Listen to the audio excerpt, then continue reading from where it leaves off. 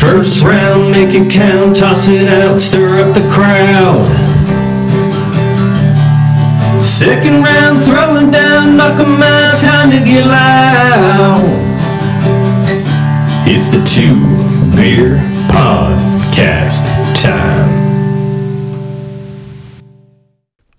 Bienvenidos, Strasvoita, and welcome back to your favorite weekly podcast, the Pod of the Everyman, the Two Beers Podcast, with your two hosts, the host with the most. I'm Jordan here with Drew.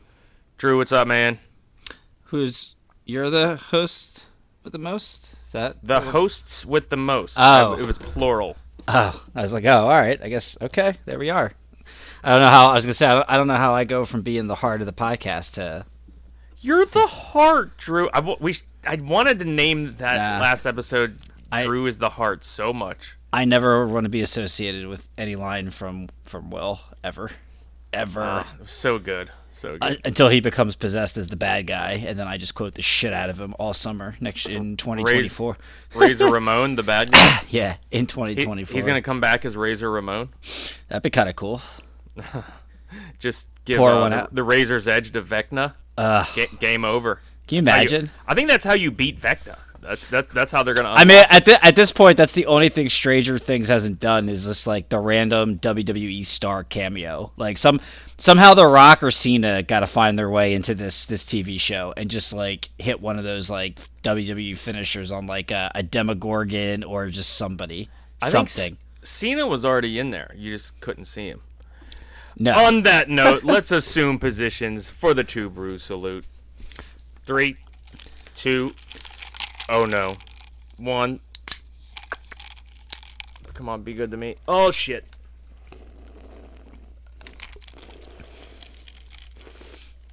Oh, damn these beers. Damn them. Spoiler alert. We pre-recorded part of beer 2, and I had the same beer, and it also exploded on me yesterday. Get with it, Trogs. Get with it. Come on. How dare you? Trail Day Dry Hopped Pilsner. It's a delicious beer, but this is now the third one of these that has exploded on me. I think I'm going out there in a couple weeks to the brewery. Which I gotta say too, shout out to Porterway. I'm wearing my Porterway podcast T-shirt with like the cartoon.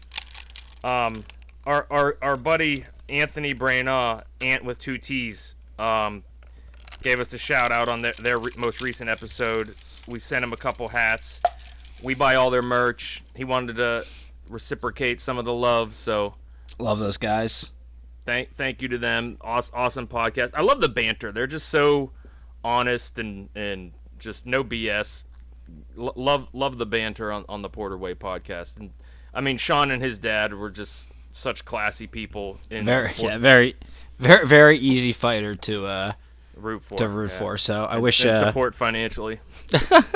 I always buy his merch that he has on. It's his website's like Lily. It's like Lily Flowco or something for his own merch. So they actually have high quality stuff. Got the crack of the beer there. I just when he was in his prime, I just wasn't that into boxing yet. You hadn't gotten me into it back into the swing of things, so I couldn't contribute to his entertainment. So I'm just like, let me buy the shirt now because I go back and watch him on YouTube for free now. I'm like, God, this guy's awesome. So, oh yeah, love those guys. If you don't check them out, check them out. It's on YouTube. It's fun. It's funny watching them in person. So I usually watch it on the YouTube channel, but they're on Spotify and Apple too. Which is funny because we didn't get the heads up that they were gonna shout us out. So I'm on my way into work this morning, like half groggy, and then within the first 90 seconds, I hear shout out Two Beers Podcast. I about swerved off the road. I was like, what the. What? I saw you calling me at like 7:50. I'm like, fuck this guy. I just didn't. I'm like, I'll call him later. That checks out. What a week. Oh yeah. So we had some fun boxing over the weekend. We'll highlight the two main events. Chisora Pulev will start. It was in the middle of the day over in the UK. Old guy versus old guy, heavyweight. I gotta say, as it kind of started out as what we all expected, but as the fight settled in, it kind of wasn't as bad as what we expected. It kind of got good for a little bit, like ish maybe. All I know is I was like, hey, you know what? I'm not doing anything. Let me just do the live cards. And then after the first 40 seconds of the first round, I was like, I immediately regret this decision. Well, they immediately started like hugging and stuff. Just bear hugging. It was like yeah. What you expect in the later rounds, like they did that the whole time. Yeah, it was rough to start the gate. I guess what made it like aesthetically pleasing. The only thing that made it aesthetically pleasing was all the body shots that Chisora was landing, and like Pulev had so many swings and misses as Chisora was just like ducking and diving and dipping and dodging. That like it looked like Chisora had a plan, and it looked like he was executing it, and we were like, we did not expect this. We just expected the giant right haymaker over and over again, but like, which we did get, but there was actually like body shots, so it was kind of interesting. As we kind of noted, CompuBox had Pulev outlanding him in 9 of the 12 rounds, I think it was the stat. Yeah. But I thought Chisora had the better shots in. Yeah, and I tweeted that a bunch. I was like, this fight's really just going to come down to what these judges like. Like, Chisora was pressing the issue. He was attacking the body, getting clean shot. I mean, Pulev's rib cage was bright red. And he was throwing like, so he was getting points there, and then especially because Pulev was just happy to like let Chisora tie. Shots, yeah. Well, yeah, but like to let Chisora tie him up. Like he didn't really give much resistance to that, and that's where Chisora was getting easy points by landing body shots, and Chisora's just, and Pulev just holding him and being all about it. Wasn't really getting into a rhythm until the back half of the fight, and at that point, I think Chisora just banked enough early rounds, and he also had the moments of the fight that we talk about where he's probably lost the round, but then he just lands a huge punch and the crowd gets into it, and so maybe it was a swing round, and the judges are like, oh, well, Chisora landed the best punch, let's give it to him. So very difficult fight to score. I don't like. You could have looked at that those rounds in a number of different ways of what was going on in there. Yeah, I ended up having it as a draw. That was my. Yeah, I which I totally agreed with you on. I thought that was a good call. Yeah. Yeah, I thought Pulev did enough. I thought he had to have the last few rounds, and I thought that he got them. And he did enough, but. Now Chisora's saying he wants a piece of Wilder. He just wants a huge pay. He just wants a huge payday. I mean, Wilder, kill him. He might literally kill him. I don't know if that fight's not lasting more than a round. Unless Wilder is just, his confidence is completely broke, which hopefully it's not. I mean, dude, he just lost to just a better fighter, man. Burchell style. Yeah, that's it. That is the only way that fight doesn't end early and viciously. Yeah, viciously. Like that fight would be just like that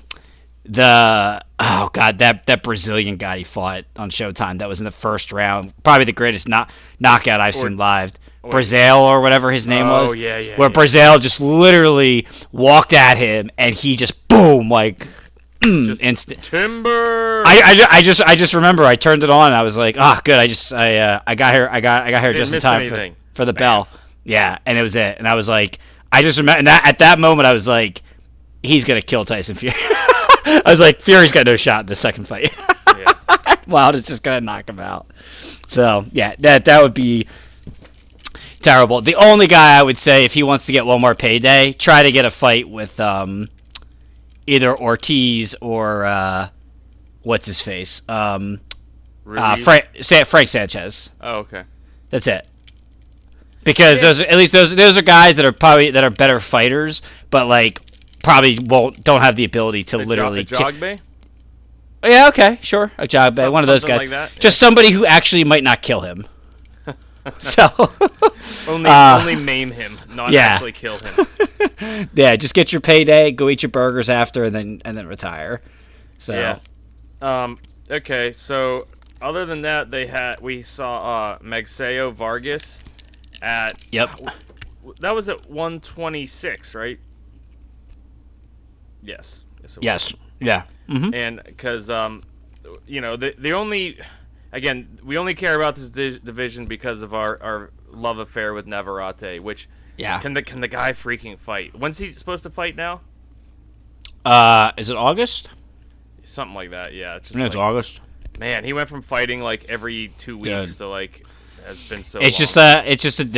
This is like one of the few divisions now where Top Rank doesn't have a lot of guys. Yeah, they don't have a stable. Yeah. Anyway, Magsayo,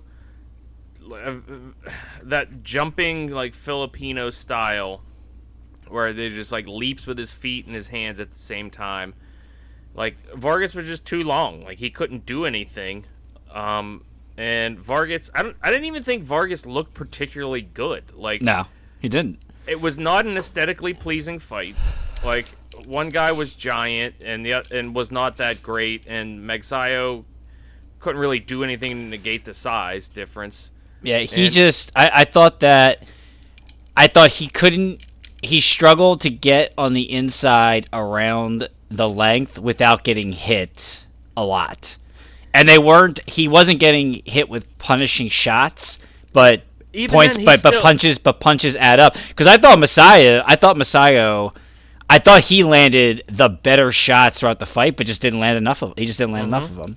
And he wasn't willing to take a punch to give one. It was he like was hesitating. Yeah, and I thought when he was, I think he just got hit too much. So yeah. Did you rewatch the whole fight? Yeah. Did you? Well, I don't know if you skipped around. I don't think I did. Did you think in the 10th round that was the knockdown? The knockdown they called off. Did you think he called the ref called off two knockdowns? The knockdown was in 9, right? The actual knockdown was in 9, and then he had 2 and 10, and the referee called both of them off. I thought the first one was a clean knockdown. The second one he pushed down on Vargas a little bit. Neither of them jumped out at me as a knockdown. I'll say that. All right, maybe it was just me then. I don't remember specifically, but neither of them jumped out at me. That's fair. I mean, because it was a split decision, so I think that would have, if they would have given him that knockdown, I think that fight becomes a draw. So it was interesting. By the way, did I ask you what you were drinking, or was I too busy? You didn't, but I just went with it because we were just started. I'm sorry. I just was covered in my damn beer. What are you drinking, by the way? I've got this weird because I have a bunch of them in my garage now, and they were trendy last year, and I think it's just because of the font. So it's CIO Brewery. It's like a spiked iced tea. It's like vodka, one of those like spiked vodka drinks. I gotcha. The sea aisle is in like the icy font, like like the icy like logo with like like the ice coming on the bottom of it. Ice, yeah, got it. It's like it's fine, it's whatever. I think it was so popular last year that now it's just stocked everywhere and people just buy it like crazy. I literally think it's just because of the font that people are like, oh my god, the font on this can is so cool. I'm gonna look cool in my selfies on the beach with this thing. Gotcha. So okay, sorry. Figured I would try. I figured I would try it. Sorry, I skipped you earlier. No, you're all right. You're good. You're good. I was flustered again. I'm sitting here covered in beer for the second beer in a row. Well, again, spoiler alert. We pre-recorded part of Beer 2. Annie Hoodles. Okay, so yeah, that fight happened. Vargas steals the belt off Magsayo. So I guess there's some fights to be had at 126. Okay, I don't know. Not really. Not really a yeah, like the problem big division for me. Well, we said it. I think it is a good division. The problem is 2 of the belts are at DAZN. 2 of the belts are the one belt's at Top Rank and the other belt's at PBC. And Figueroa, right? What's that? Brandon Figueroa, isn't he in that division now too? Yeah, but so he's a PBC guy, so they can set up like a Vargas Figueroa fight easy. But like Navarrete is at Top Rank, so nobody's gonna be jumping down the door or banging down the door to fight Navarrete as it is because of how good he is. But the fact that he's at Top Rank, is gonna make it harder. And the DAZN guys, like, they wouldn't come over to fight Shakur. They're not going to come over to fight Navarrete. So, like, you're just not going to get the unifications in that division because the belts are too spread out.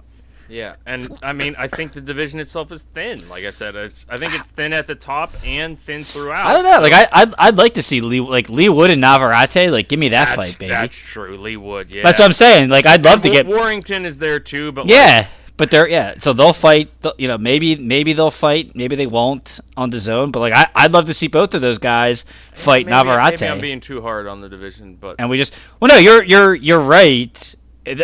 You can't the fights that would make the division special just are never going to happen. So it's like, all right, well, who cares about these every other fight that you can make is just dumb. So they have the guys, you're just not going to get them in the ring. Yeah. Okay. All right. Well. Anyway, guys that are in the ring this weekend, there's one big main event. King Ryan Garcia, finally fighting Javier Fortuna after all this time. Drew, do you have the time and all that crap? Do I have the time of the fight? Not right now. Like. Excuse me, sir. Do you have the time? No, I don't. I just imagine I think it's in California, so I just imagine it's your normal like ring walks will be around 11 and 12 o'clock. Yeah. I'll pull it up on my app here, but go ahead. You lead us off on that one. You know, it's here. Let me ask you a question. Has he gone down in competition? His last two fights. Like, do you think either? Obviously, the last guy he fought was trash, but do you think Fortuna is better or worse than Luke Campbell? Overall, worse, but he probably has a higher ceiling at this point than Luke Campbell did. Yeah, I was thinking about that today. I was like, is this even a step up fight? But either way, so we got Ryan Garcia. Step up from to go. Yeah, Ryan Garcia, 22-0. He 22-0 with 18 knockouts, 23 years old, 5'10", 70-inch reach. He's going in there against Javier Fortuna, who's 37-3. He's got and one. He's got 26 knockouts. He's been knocked out once. He is 33, so he's 10 years older. 5'6.5", so he's given up almost 4 inches. And he's got a 68.5 inch reach. So he does have longer arms for that height. His last fight was he had a first-round knockout against Rafael Hernandez. His fight before that, he lost to Jojo Diaz. And again, Garcia beat Luke Campbell, went on like a year-and-a-half hiatus between an injury, a mental health break, won a unanimous decision 12-round fight against Emmanuel to go back in April. So listen, the good news is he's back in the ring, so he's getting his second fight here in 2022. He'll probably get a third one in December. So at least he's getting in the ring. You know, our biggest beef with Garcia is just that he just talks and talks and talks about. He puts down guys that are actually like in the ring fighting, like willing to take chances and doing all these things, and like he like had the opportunity to do these things and didn't do them. Like, he talks as though he's already accomplished a lot, and he really has accomplished pretty much nothing. Yeah, like, and I just, it's so funny because I'm constantly called a Devin Haney hater on Twitter, but like that's my biggest beef with him is that he shits on Devin Haney when like he had the chance to fight him and completely bitched out and didn't want anything to do with Devin. So I'm like you can't talk about Devin Haney. Like, do not talk about that man. Like, you had the chance to exercise your mandatory clause and fight him, and you were afraid to. I don't care. You were afraid. I don't care. Like, there's no other reason for why you wouldn't have gotten in the ring with him. Because if you would have beat him up, that would have taken you to the next level and made a fight against Tank Davis even more attractive. So whatever. But let's talk about this fight. I think this is a perfect opponent for Garcia. Like, he's not gonna run and hide like To-Go did. He's got an aggressive style. Doesn't have great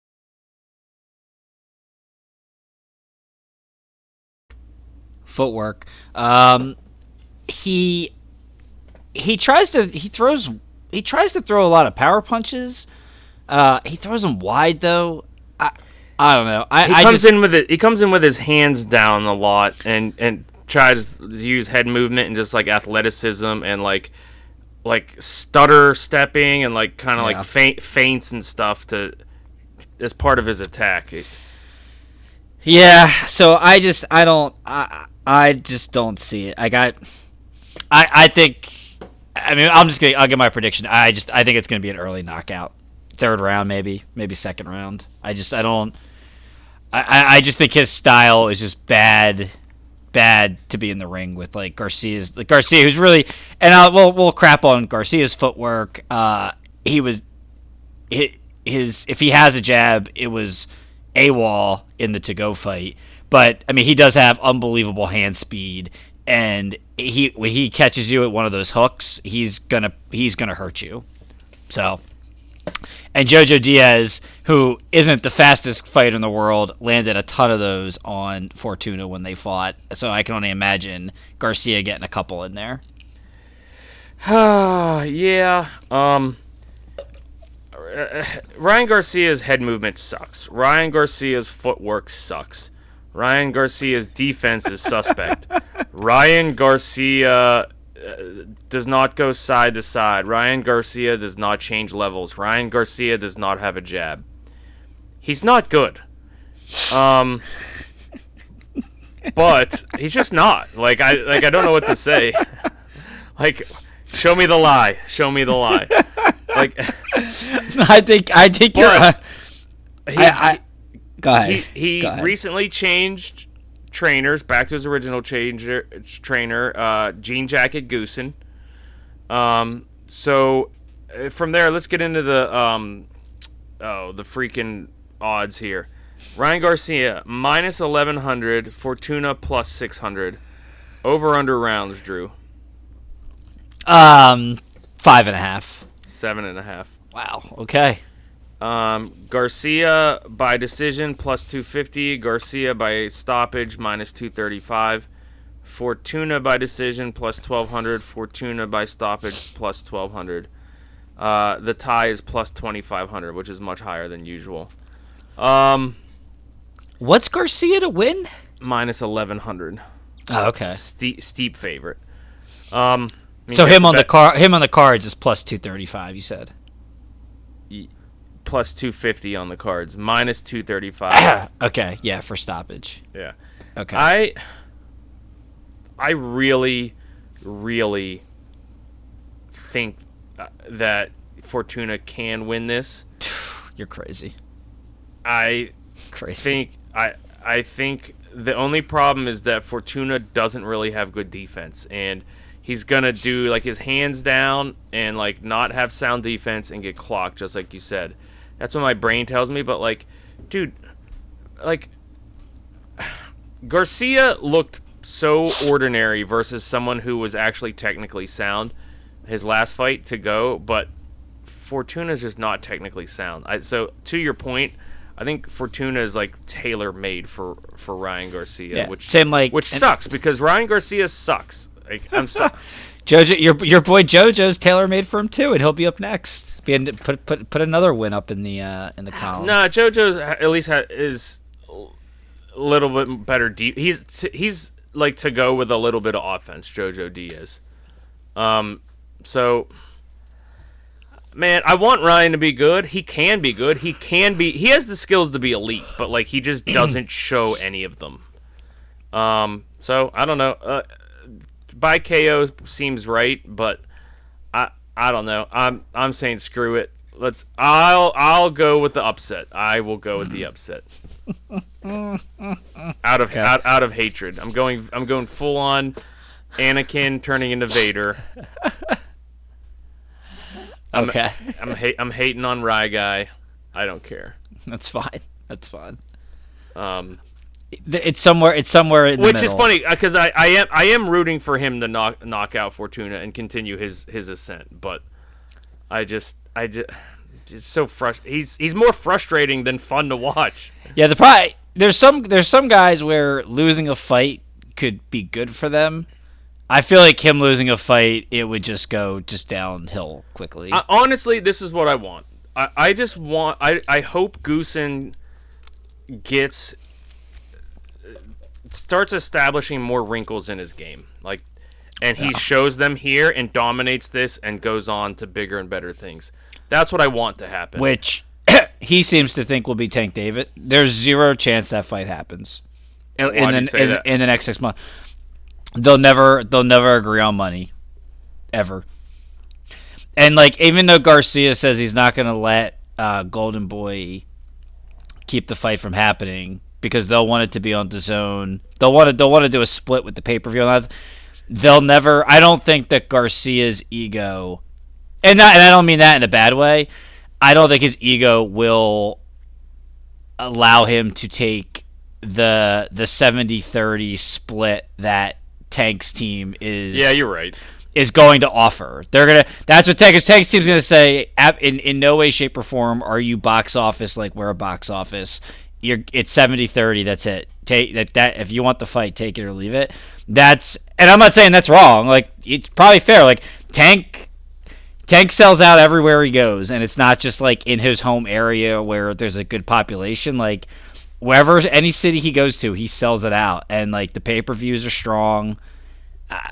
So I can't argue with it. And if they hold the cards, and Garcia thinks they're like, from the way you hear Garcia talk, he thinks they're basically the same type of draw, and that's just not true. And I don't think Garcia is going to do that. So I definitely won't happen next. Garcia will fight Jojo Diaz next. I think that is an absolute lock. I wish you could bet on future fights. Because I think that's next, and then maybe if he gets 2 straight like stunning knockouts here, then maybe there's some wiggle room on the build up with the Tank fight early next year, or I guess next spring. They'll do like a May-June fight in Vegas or something, and they can agree on numbers. But yeah, it won't. This pipe dream that people have that they're fighting in December, no shot. Yeah, you're right. And maybe I'm being too hard on Garcia, but maybe not. So hopefully he. I'm probably not being hard enough, and you're being too hard. So it's probably somewhere in the middle. Probably fair. But he does have elite hand speed. You are right there. Okay, elite. That's enough boxing, because we honestly we have a lot to get to, and we need to get moving. NHL free agency, Drew. I wanted to touch on this. A couple random notes first. Trocheck to the Rangers. F me and the B. Giroux to Ottawa. I don't know if he's from Ottawa or whatever, but like, he got paid like $6.5 million per, so good for him. But like, Ottawa, a lot of weird goalie stuff went on.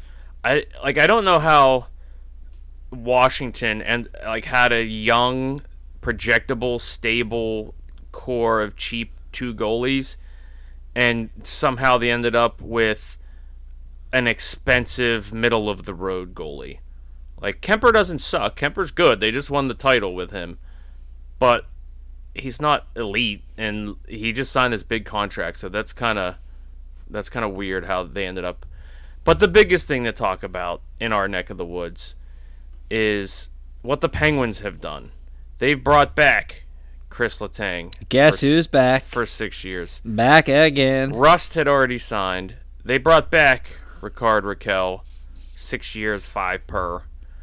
And they brought back one Evgeny Gino Borscht Malkin. Did you put in the bet that I told you to? Yes. Yes. 4 years, 6.1 million per year. For me, it's too, for Malkin, it's too many years and too much money per year. And I've said it before on the podcast, I'll say it again. These people think that keeping the band together is important, and it's this emotional thing. And like, you've lost in the first round 4 straight years, and you won one other round, and then got the doors blown off. I guess I shouldn't say that, but like, did not. You've been bounced 5 straight years now. Right. 4 straight first rounders. Like, okay, so we're gonna change up the coach or what? Because that's not gonna happen either.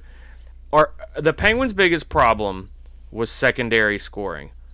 What have they done to address that? Hint, nothing. They've done nothing to address that. And so, like, having Malkin come in and, like, not play sound defensively, and I know he was productive for like half a season at a point per game, but like he's getting older. He's had 2 knee injuries the past couple years. Like, what are we expecting here? Like, I think he has one good season and then is just like just not like injury riddled and a shadow himself in the 3 following years. So like, what do we like? And so that first year where he's good, we're just gonna give the coach yet another chance. Like, what's gonna change? What is gonna change from last year, where, we had no scoring depth. Like, and like, look at like, were people watching the Stanley Cup with like Colorado and Tampa the last few years, and heck, even like the Rangers and the Hurricanes? Like, look at these teams and look at us. Like, we're old and slow, and we don't change our game plan, and we can't score outside of like the top line and the power play. Like, what are we gonna do? We're gonna lose is what's gonna happen. We're gonna have a nice regular season, make the playoffs, and lose. But funny thing I heard, which I guess is logical, but I didn't realize, Drew, but Crosby, Malkin, and Letang have been teammates for 17 straight years. Is that right? Yeah. That's pretty wild. Yeah, right? That is like, in professional sports, you just don't see like teammates be together that long. It's so odd. Yeah. But that's my rant. Like, and look, I'm glad Gino's back. I love Evgeny Malkin. Like, obviously one of my favorite players ever, but I want to win. And like, Crosby, I want to win. Damn it! This is only going one direction here. Sing a Harry Styles song, Drew. One Direction. They're winning the cup next year. I hope so. I mean,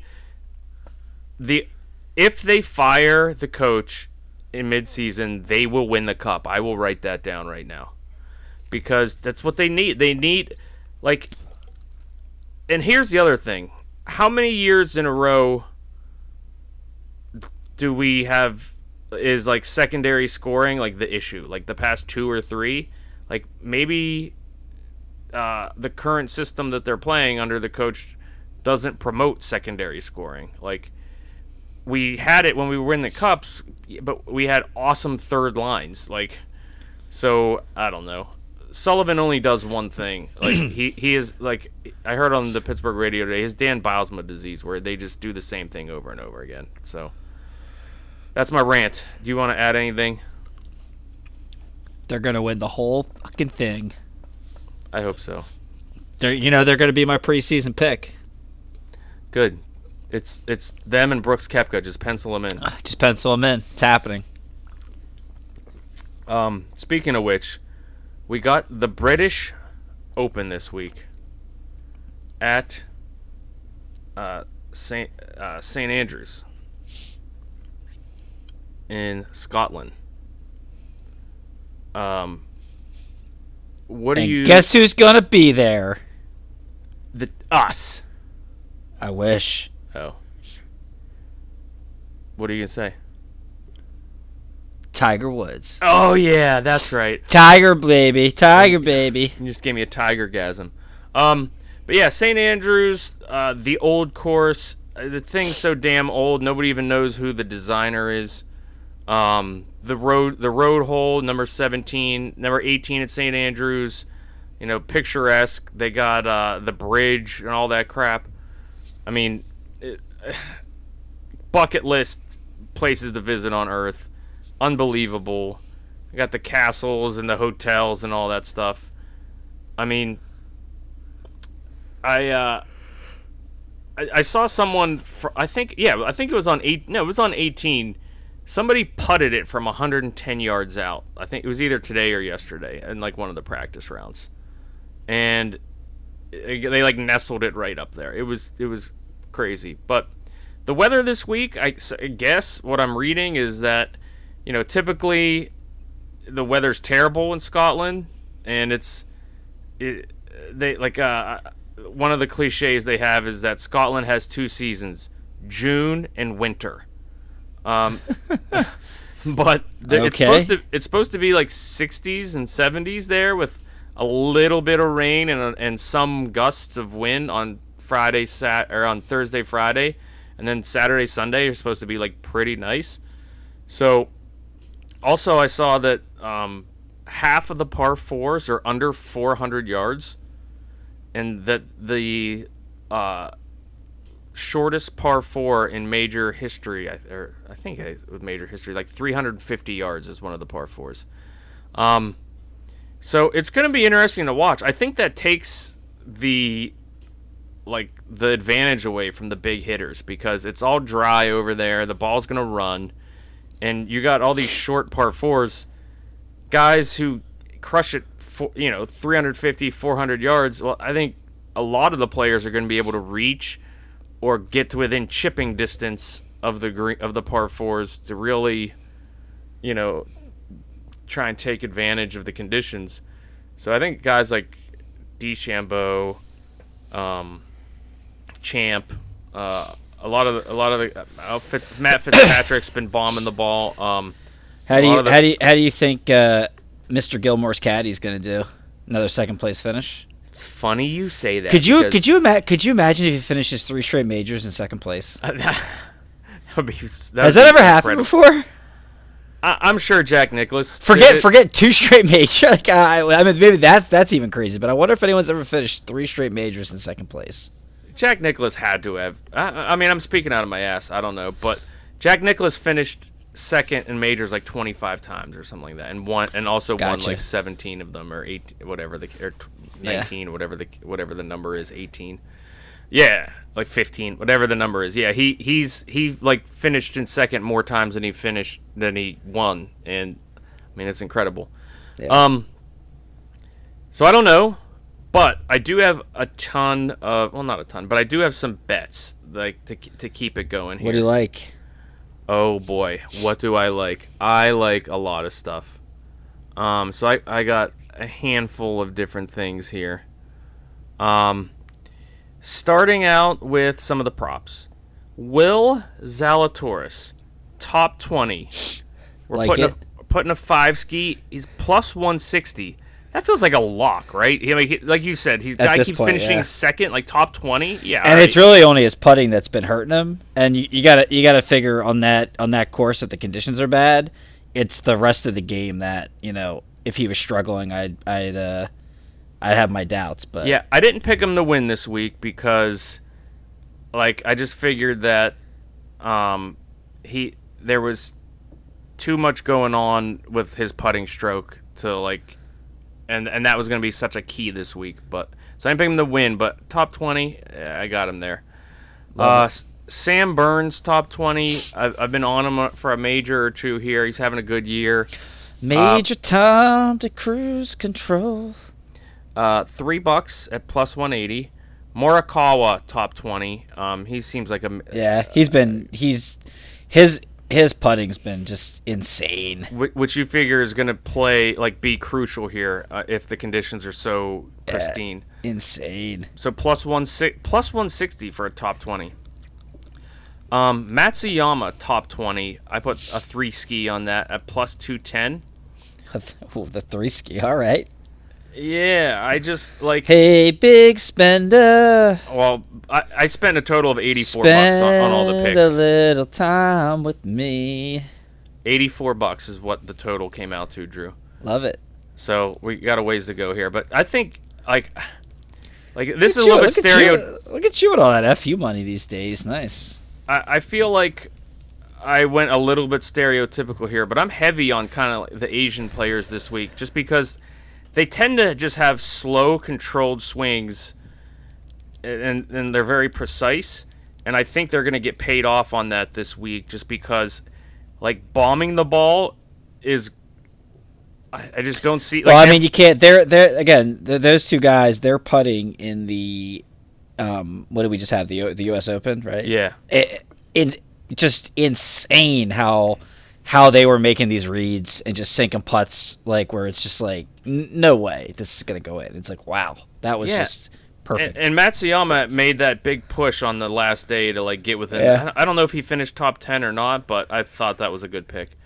JT Poston been on fire here recently. I think he won the John Deere Classic. Fire. Top 40 was plus 150, so that was a 3-ski on that. Siwoo Kim over Kokrak for the tournament, plus 105. So Kokrak's actually the favorite here, but again, I'm kind of favoring the Asian players this week on me basing it on a stereotype that they all just play like steady, controlled golf, which I think will help this week. So that's a 5-ski on that. Matsuyama over Kisner in the first round, minus 145. So that's a heavy favorite in these type of formats. 5-ski on that. This one I liked. They gave you 3 guys, Drew, for the win. Matsuyama, Hovland, and Sung Jae Im to win. A 5-ski on that at plus 1,700. So that'd be a good hit if one of those guys wins. Now, getting down to who I have to win. So this is the big boy bets. Rory's the favorite coming into the week at plus 900. Never happening. I'm taking Rory. I think it's his time. Putting a 10-ski on that. Dude, he's due. Did you say that last? Didn't you say that for the Masters? Or for the Open? No. I wasn't on Rory. I said the opposite. But I just feel like he's been flirting with these Masters. I feel like there's that extra fire to beat the live players. And at the old course, Tigers. This might be Tiger's last major. Wait, can the live players play in this one? Yeah. Okay. So I think he's primed. And if he's gonna win another one, it should be this one. Okay. Rombo, a 10-ski plus 1,600, 16-1. Same type of scenario, not the drought that Rory has, but again, the extra motivation to beat the live players. European player, doing well in Europe. He's gonna have the crowd behind him, that kind of thing. Matsuyama again, like I said, just kind of backing a couple of the Asian players that I just love their controlled swings and their controlled games. I think that's going to play well here because I think the short distance takes the advantage away from the longer players. I got 10-ski on Matsuyama at plus 5,000, so that's 50-1. Okay. That'd be a big win. Sung Jae Im, again, same type of thing. 3-ski plus 6,500. Seamus Power for the win. I couldn't get away from this, so I just threw a 2-ski on this, plus 6,500. He beat me up on the last major. I had him in a head-to-head, and he beat me, so I'm like, I'm just going to do it out of nonsensical reasons. But couldn't you picture a guy at freaking St. Andrews winning the British Open? Name is Seamus Power. Yeah. Surprised you still haven't said one name yet. I'm getting there. Morikawa for the win, 10-ski, plus 3,000, 30-1. And that's all the guys I have to win. Oh. But I saved the number one bet for last. Okay. Tiger to make the cut at minus 165. Okay. 5-ski. I figured I don't want to pick him to win, but it's might be his last. He'll probably play another major, probably, but if not, I mean, this might be it. So that's what we're doing. No skis on Scotty Scheffler. Scotty doesn't know. No, I'm staying away from Shefty. Right. Okay. Yeah. That's good. I was waiting. I was waiting for a Scheffler bet. He was third favorite, I believe. I think Schauffele is second favorite. I think Shefty was third. Okay. All right. When's it start tomorrow? Thursday? Yeah. Or this morning? If you're this morning, this afternoon? It depends when you're listening to this. Yeah, we record Wednesday night, and this comes out early. What time Thursday does it start? Oh, I mean, we'll be sleeping when it's probably like 3 or 4 in the morning. Okay. Yeah, Scheffler's plus 1,400. He's third. Okay. All right. Not even a one ski. Nah. Save your skis. God. All right. Which leads us to... That was great. Yeah, well, who are you picking, Drew? I'm gonna pick Scotty Scheffler. All right. I don't know. I liked just- what he was throwing at me in the Open. Yeah, you just slobbed the skis the whole time, so I get it. I like Scheffler and I like Rombo. I'm just gonna be rooting for Rom like for a lot now because I liked his speech against the Live Golf guys. Yeah, well, I got you covered on that one. I hope he wins. Yeah, I don't know. I'm just gonna be rooting for him. Yeah. So, All right. cool. Well, Rev your engine up, boys. so I think that takes us to everybody's favorite minute in podcasting. In 5, 4, 3, 2, 1, go. Off the schneid. Last week was Atlanta, which was they basically turned into a super speedway after the repave. Great race, and finally our pick comes through with a late race pass of Corey LaJoie. Chase Elliott with the win. Thank God. We hit the 10-1 net +7 on the day for our 4th win of the year and reduce our deficit to -19. This week, New Hampshire, it's a 1-mile lower banking racetrack. Hope for the best, but on a weekly basis, the competitiveness has been spotty. So this week, our picks are Blaney +700, who's the favorite, Elliott +900, Harvick +1400, Christopher Bell +1800. Done. Boom. Okay. Parlay. We've now hit 4 in a row. Oh, you know what that means? You know what we're doing today? What? Going back to the triple. Oh, Lord. Okay, well, so we're up to $100 on this bet. So... I'm nervous. I'm going to jinx myself here. Knees weak, palms are sweaty. He's nervous. I've been on fire with baseball, and I still have no idea how to bet baseball outside of just picking the outright winner. But I have been on fire.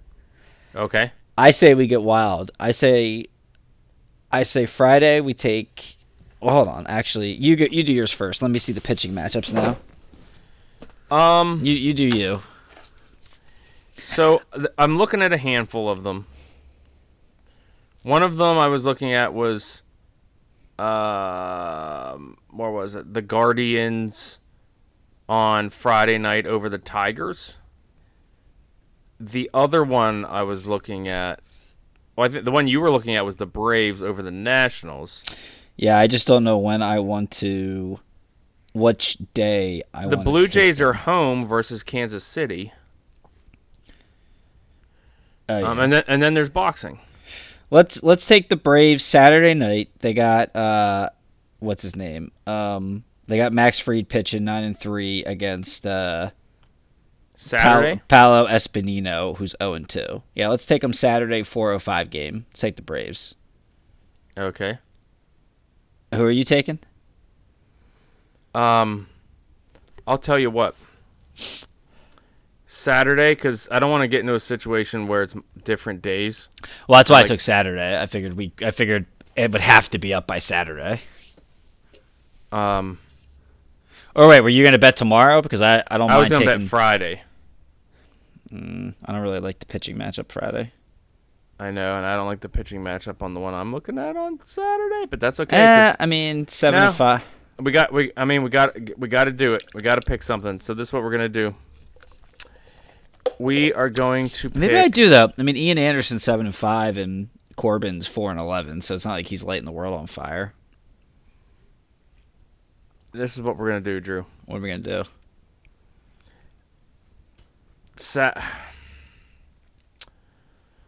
Okay, I'm gonna hate myself for this, but this is what keeps the world spinning. Just pick your day. We'll get it to work. Okay, well I would rather pick the Guardians on Friday, 7:00 at night. Who the fuck is that? The Cleveland Indians. That's right. I keep forgetting they changed their stupid name. I'm like, wait, is that what sport are we talking about? That's so good. So yeah, because good. Detroit's pitcher is actually Michael Pineda. Yeah, Pineda's. I believe pitching it's for the Pineda. Tigers. Okay, well, whatever. Kidding. Just kidding. So who do you got Braves over the Nationals on Saturday? on Saturday. Yeah. All right, F it. Let's just grow some balls. Hold on. Saturday. So, let's just go. Well, I was gonna make the third, just Garcia over Fortuna. Okay, so I'm just gonna keep it Saturday. Let's just do this now. Okay. Let's. We going Call 4. We doing 4. No.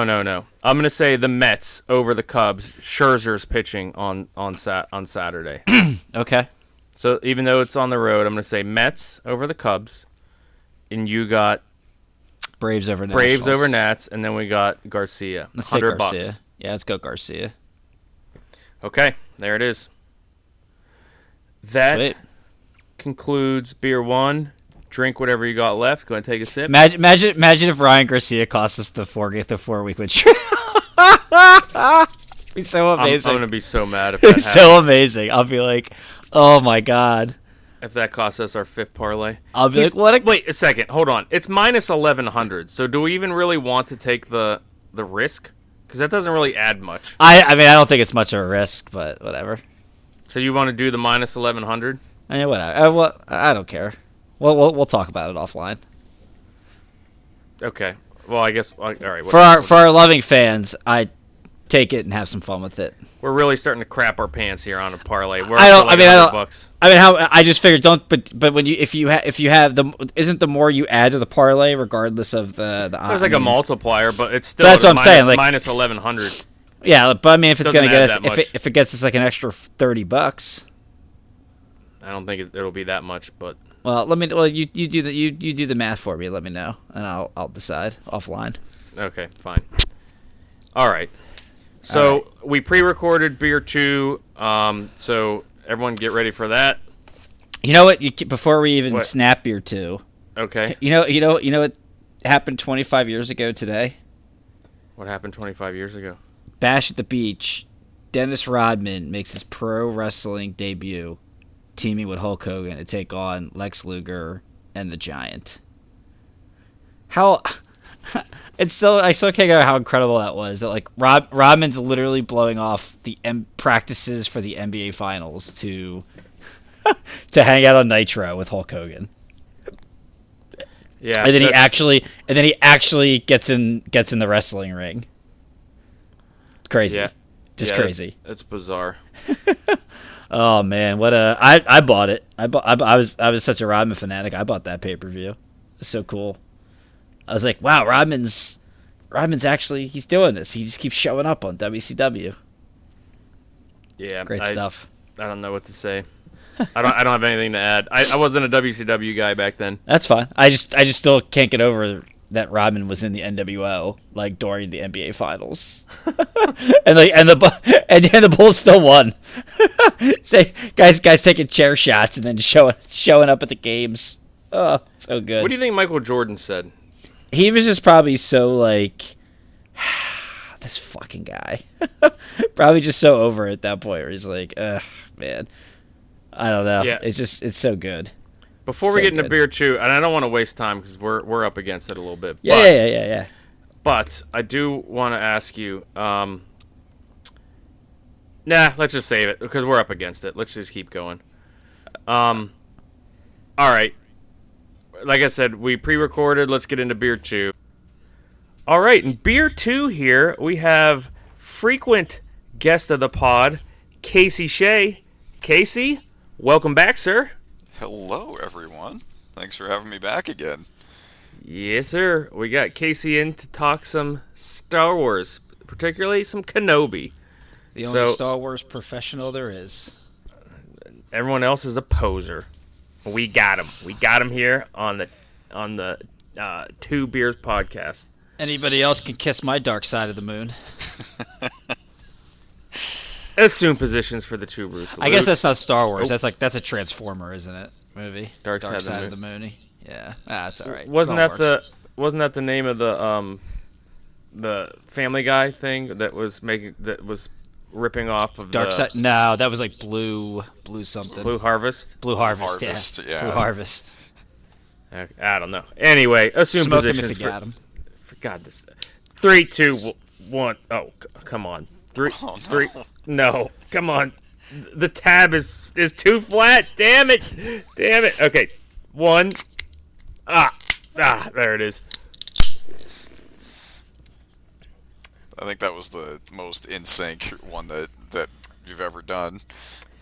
Yeah, not only that, but the beer exploded all over me. Okay, we're doing this live. We'll do it live. Okay. I wonder if anybody's lightsaber has ever exploded in their hands before. Oh, Drew? I mean, not for anything less than $6.99 an hour I don't even know what to make of that. But, plus tax. all right. It's the tax that gets you. Oh God. Drew, lead us into this discussion. Pick us up from episode 2. Set the stage, and then we'll get into this. Yeah, so the Kenobi miniseries, 6 episodes. You know, we talked the first 2 with Casey a few weeks ago. Basically, 10 years after Order 66 is I hate saying executed, but Yeah. I mean, execute Order 66. yeah, I hate saying that, but yeah, execute. Why? I don't know. Executed because it's like I'm trying to be cute with a play on words, but I'm not. It's just what it was. It's because they Yeah. executed the Jedi. But anyway, Kenobi's on Tatooine, and there's still now there's the Inquisitors are hunting down the Jedi. And so the series really takes the turn in episode 2 when Princess Leia, who's 10 years old at the time, is kidnapped by the third sister, who has these grand aspirations about becoming the Grand Inquisitor, and finds or thinks that she's the key to catching Kenobi. And then it's just a race through the galaxy of Obi-Wan getting Leia, losing Leia, finding her again, sending her off, reuniting, and then beers explode all over you. That's right. And then sneaking into highly guarded facilities in just a trench coat with a 10-year-old under it, and God, we'll nobody, get there. no fatalities. To a couple epic Vader showdowns, and it's really, it really ends up being, in my mind, the story that brings peace to Obi-Wan Kenobi about really what happened to his dear friend Anakin Skywalker / Darth Vader, which is the epic conclusion of Episode 6. So that's kind of the premise of where the series goes. Did I miss anything? Like I said, we'll talk about more detail, but any other high notes there that I missed? No, I'm just realizing that we didn't even say what beers we drank. I was too flustered. So keep going. I'm literally stoked sitting here. Trogs Nugget Nectar. It's okay. Oh, nice. I have a Trogs as well. I am not going with a beer again, but I'm off the whiskey because sadly I'm out. So my lovely wife actually has these things called the Copper Can Moscow Mules, There you go. and yeah, they get the job done. They're pretty good. Nice. Mules. I don't think we've ever had a Moscow Mule in this We this have podcast. not. We have not. So I did not mean to interrupt the middle of the flow there. No, it's all right. I mean, I think those were really said. I don't want to, on our Mandalorian recaps, we go in really, really big detail because that's really untold story. So I think it deserves more recap. Whereas this, we kind of know where the story ended and where it picks up. We know between, A and Z. Yeah, we know. Yeah, it's fill in really the just kind of detail. filling up little gaps between episodes 3 and 4 here. But any other big plot points of the 6 episodes, just to highlight for anybody? I mean, the battles of Vader and Yeah, well, we'll talk about that. That was just I'm just giving the summary. yeah, okay. Yeah, I mean, as far as like the A and Z thing go, like, I mean, I kind of look at this, and we talked about this, I think, the last time about how it's got like a similar feel to Rogue One, Yeah. and like the ending before you even get into it. It's just the journey. So even like there were points in this one where like even in that first battle, like with Kenobi and Vader, where the whole time, even though it looks like Kenobi's losing, which he clearly was and did. Vader whooped that ass. Big time. really did. Whooped that ass. He really did. But like I at least found myself. I don't know how you guys did or anybody else, but I found myself sitting here like getting tensed up, like watching Yes. everything happening, and then there's that little voice inside my head that's like, he doesn't die for another. Like No. there's a whole like gap in time that's gonna Yeah. happen. Oh, here. well, Well, not even necessarily that, but like it's like my tension came from I'm like, Icarus is flying too close to the sun. Icarus is flying too close to the sun. They're gonna mess up the plot. Like there's gonna be some kind of continuity error here. But I think they made it through all 6 without any continuity errors. I think. Yeah. Yeah. And it's funny you say that because the topic we talk about after this, Better Call Saul, is the same thing. Like, it's a prequel. We know it shows us how well written and how planned out it was, that the fate of all these characters, and yet they still find a way to make it compelling television. Yeah. So We did get Dinesh back for an Dinesh episode was or two. fake Jedi Dinesh. I'm all here for it. It was one of like the most underrated. Like I didn't see anybody really talking about him, but every time he was on camera, I was just sitting here He's so laughing good. hysterically. Yeah. Here's the real question. You guys ready for this? Yes. Oh boy. Does Disney have some type of contract obligation with the healing tank that they have to write into the script some ridiculous situation to where our main characters need to go into this tank? I don't know. For what other reason did he need to like half but like fake half burn Obi-Wan Kenobi in their first battle? Like, what was, other than getting Kenobi in that friggin' tank, what was the purpose? There's one guy in the writer's room who nobody has caught on to yet, and that's his go-to he starts out his pitch. So he's in the healing tank. He's got the side. And then he hears Vader's voice, and his eyes open, and they're like, ooh, that's good. How does he get in the healing tank? This guy's like Jaron Jackson Jr. that bets the over under on his fouls every night. Like this is who this guy is in the writer room, that he finds a way to do this with the healing tank. Yeah. So I'll kick off here.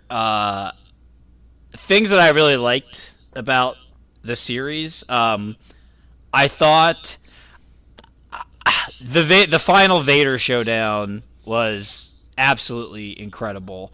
I was a little underwhelmed with the first one.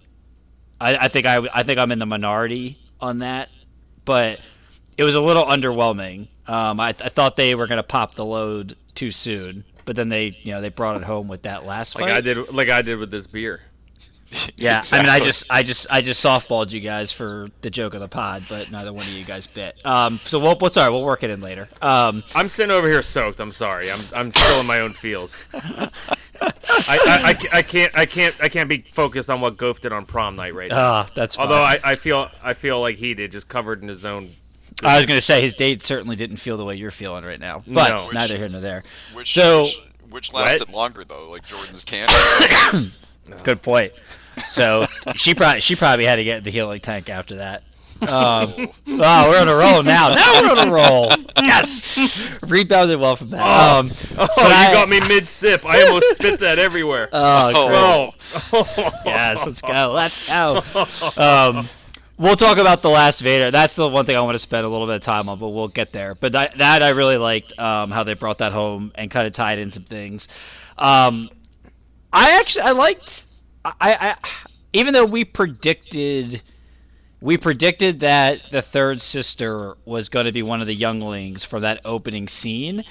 Even though it was predictable, I still liked the way they did it. I thought it was good how it was more of a, how they kind of played it off that she wasn't serving Vader, she was hunting him down and wanted to take revenge on him, and that's kind of what was behind all this stuff, versus this, like, they could have easily been lazy and been like, it was I want Obi-Wan Kenobi because he wasn't there to save us kind of thing. So I liked how they, even though it was predictable, I liked the way they took it as to what her motivation was. And even like the whole we were talking about this in our last recap. Well, shit, they just killed the Grand Inquisitor, Casey, and you were all over that, saying, well, that clearly breaks canon.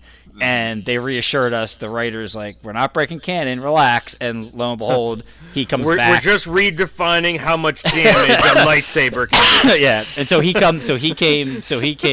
came back, and that was good. They really tied the room together nicely there. And I like I thought all the side characters were good too. Like I mean, Dinesh was awesome. The woman, I forget her name, that was helping the refugees. What was her name? Anybody remember? No. She played a big character in Game of Thrones for a couple seasons. But she was really good. I thought she did a really good job in that role as the double agent, and then eventually sacrifices herself to save Kenobi and the refugees. And we joked around about. I joked about how, like, I thought how the little Leia was annoying as hell in the first 2 episodes. I thought the actress was great, so I didn't want to confuse that, because I feel like she got that character got some backlash on social media along with the third sister. I thought the actress that played young Leia was amazing and played it the way they needed to. Fantastic. So those are the things I liked. What about you guys? You go ahead, Casey. So as far as likes go, like I said before, I liked the fact that they didn't shy away from how dark a time in the galaxy it was supposed to be. Like they gave it like a very, very like raw emotional feel to it, and just seeing how like this broken man of how Kenobi starts out the series, and then how he gradually feels that call to help again, and then he starts to kind of like, things start to reawaken in him again, and he gets his powers back, and he's and it all culminates in that very final battle with Vader. So, and can we just also I know we've said this before, but Ewan McGregor, like, how freaking awesome is he? He's tremendous. I mean, like, he just steals the show every time he's on camera. Like, I just get sucked into watching him because he's just so good. Yeah. But yeah, I mean, I feel like my favorite line that he delivers. This is not true, but in the whole Star Wars universe is, wait a minute, we're smarter than this. I just get a kick out of that. Wait, was her name Tala? I think so. Yeah. Okay, it just came to me. It gave me a second, but. It's funny. Like, to me, that was it wasn't even the scripts of the prequels. I feel like the casting was just weak overall in the prequels, and that's why maybe they didn't hit home as much. But I mean, one of the main characters was a CGI goofball. So they knocked, but they knocked him out of the ballpark for Obi-Wan Kenobi. They really did. I gotta check a casting what ifs one of these days to see who else they had coming in for that role, if anybody. I mean, I'm glad they went with him, but I mean, between like the writing and I will say this: I have spent I don't know how many years trashing Hayden Christensen for his performance in the prequels, and I think it's two things. The more I've seen it now, I think it's he was too young at the time and not as like developed in his craft, and two, the writing is so weak for the prequels that it just was a bad combination and wasn't going to be a winning situation for him at all. And let's be honest, like, if cards on the table, like, George Lucas kind of did a mediocre job at directing those. Like, he just did. You know who they should have tried to get? What year was that? That was between like 2000 and 2006, right? I thought the first one was like 90. 99 maybe. Yeah, 99. They were for they some were looking reason. at Leo for that for Anakin. You know who they should have just bet the house on? Gina Christian- Davis. Christian Bale. Oh, man. Oh, but wait, he's in talks allegedly to be like in a new Is a he? new Well, Star because Wars he thing, would have yeah. been young. He would have been young enough, I think, at that point in 2001. I can't remember when Batman Begins came out, but I feel like he would have been young enough to do it and not be like crazy. Like it wouldn't have looked like ridiculous, like that Obi-Wan was like 15 years older than him. But I digress. But yeah, but I will say, so as much as I have given, where I've just completely dumped on Hayden for the prequels, I thought he was actually really good in this. And like just I realized like they obviously they brought James Earl Jones back, so that put my mind at ease, for the voice Yeah. when he was actually in the suit. Yeah. But even that little sparring session between Obi-Wan and Anakin Yeah, as that it was like good. fake flashback or whatever, like that was good. Yeah. Him in the tank, kind of communicating or hearing his voice and that kind of thing with Kenobi. And then that final battle after Kenobi strikes the helmet, like if you listen closely to it, you can hear like they layered like Oh yeah. Yeah, like- it's like him and Vader and like some other It's like Yeah. voice. it's back and forth and sometimes layered on top of each other. yeah, and that was sick. Like that. It had some deep General Grievous vibes, quite honestly. Yeah. Well, and his facial expressions is what has to sell the scene. Yeah, for sure. Yeah. And he's only showing half of his face, so Yeah. Yeah. Yeah. he's Yeah. really selling it. So that whole thing. So I will give him credit for that, and kind of I won't take back everything I've ever said about the prequels because I just won't. That's like a hill I'll die on. But like just looking at things and like compartmentalizing them, like Yeah. what he was 20 years ago to what he is now. Like I feel like he did both himself and the character justice, and it made me happy.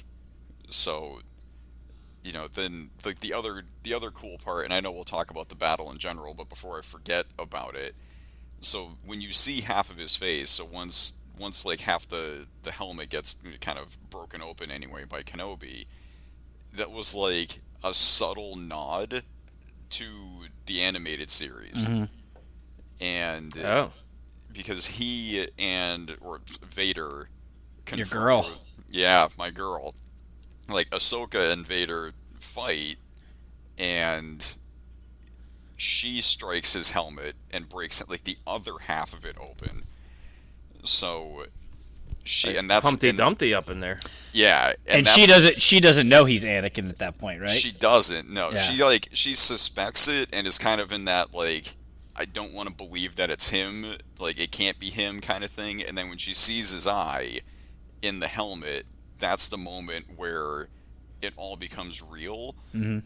And that same thing it happened with Kenobi, and it was the other side of the helmet. So basically, they each cracked half of the helmet, but they got the exact same response out of it. Was like they saw their friend, their mentor, their brother, the all of that kind of like came together, and that was the part that like just really like hit home for me. And then it was just like it was just very well executed, I thought. What about you, JL? What'd you dig about it? So, I think my favorite part about it was twofold. One, obviously Kenobi's story again of being weak. Like it was painful to watch him so weak. I was like, "Come on, dude! Like you're just gonna let that." In whatever those first couple maybe it was the first episode, he was gonna let that person get assassinated, and I'm just like, stop being a bitch. Come on, get on your horse. But then, just to build up his strength to the point where he could take on, training Luke. Although he trained him for like 3 days before Luke went and blew up the Death Star, but here nor there. Oh, you mean this thing you just found out about 3 hours ago that you are now judging me on for not believing? Yeah, exactly. So I thought that was a good kind of arc that they set him on by the end of the 6th episode. But I really, really enjoyed the character, the story, the arc, and the acting of the third sister. Like, that was really cool. Drew, you kind of threw the theory out there right off the bat, and it was spot on. We all threw out the theory. This isn't a podcast where one person takes credit for always being right. If one of us is right, we're all right. That's beautiful. I think that's the first time we've ever said that on this podcast. but I'll take it. So, breaking new ground here. yeah.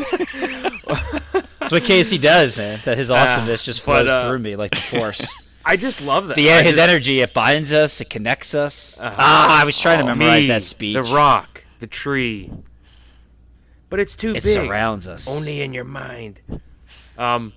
Yeah, I thought that was all fantastic. I thought her, like, the fact that they took, like, a little Padawan that survived, and then she came up through the dark side and wanted revenge on Vader. That was really cool. From there, I wanted to delve into a couple things that I don't know if I'd say were picking nits or holes or just something I thought that rubbed me the wrong way or this or that. But one of them was how she said she's trying to use her pursuit of Obi-Wan to corner Vader.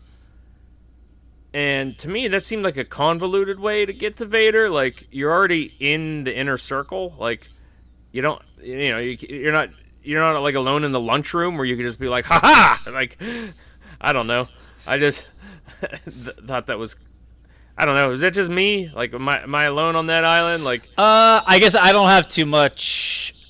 I guess defer to you, Casey, because I don't have the context of what's been going on in between all these stories. Like, yeah, like, is it natural for Vader? Is Vader hanging out like once a month at the company happy hour with like the Inquisitors, or like is he just chilling in that lava castle basically by himself? His fortress of solitude.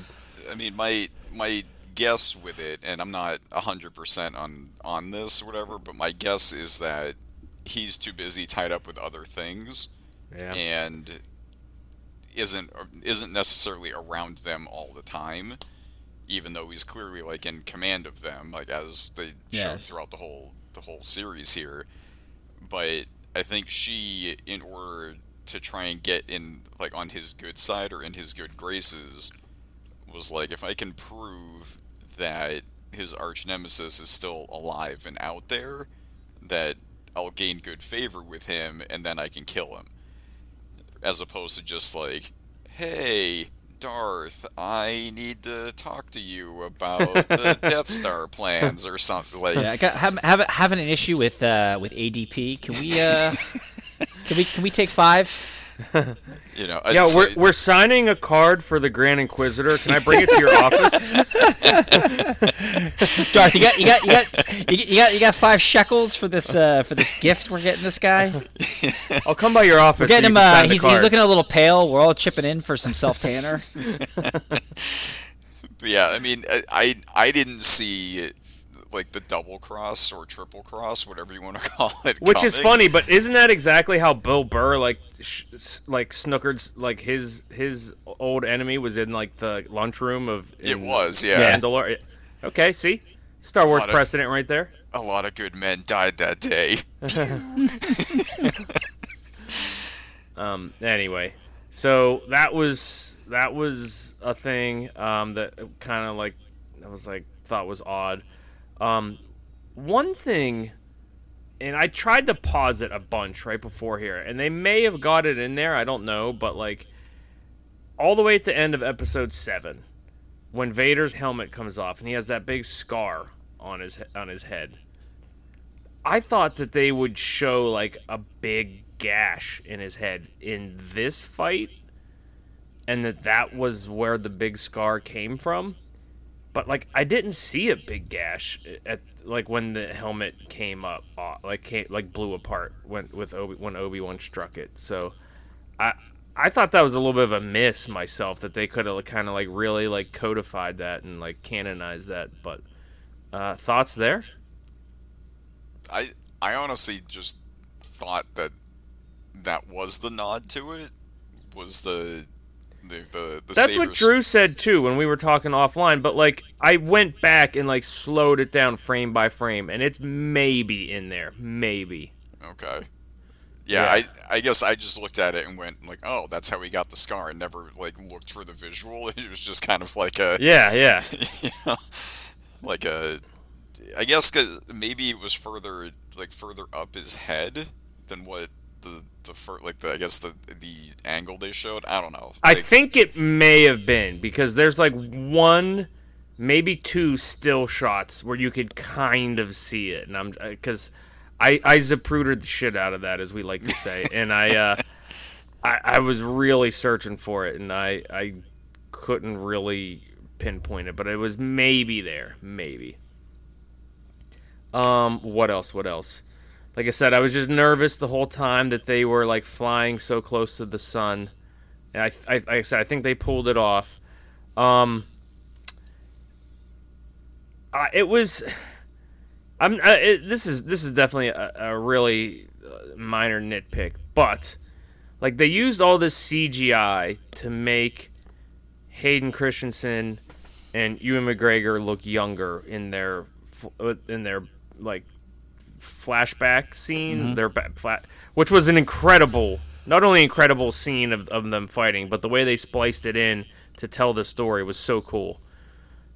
But like they couldn't use a little bit of like CGI to make Ewan McGregor look a little bit closer to Alec Guinness. Like that's fair. In 7 years, he went from like rather you wouldn't even need CGI. You could just like old school makeup that and just start. Yeah, like, right. Like something. Give him some grays. It's like oh, Ben, you or not even you didn't even have to age his face. Like you could have just smoking given him a lot of Camels out here by yourself. You really could have just died. You could have just given him a gray wig and like started that whole thing. Yeah, that's true. Fair enough. Fair point. I guess those two suns like really, that leathery skin.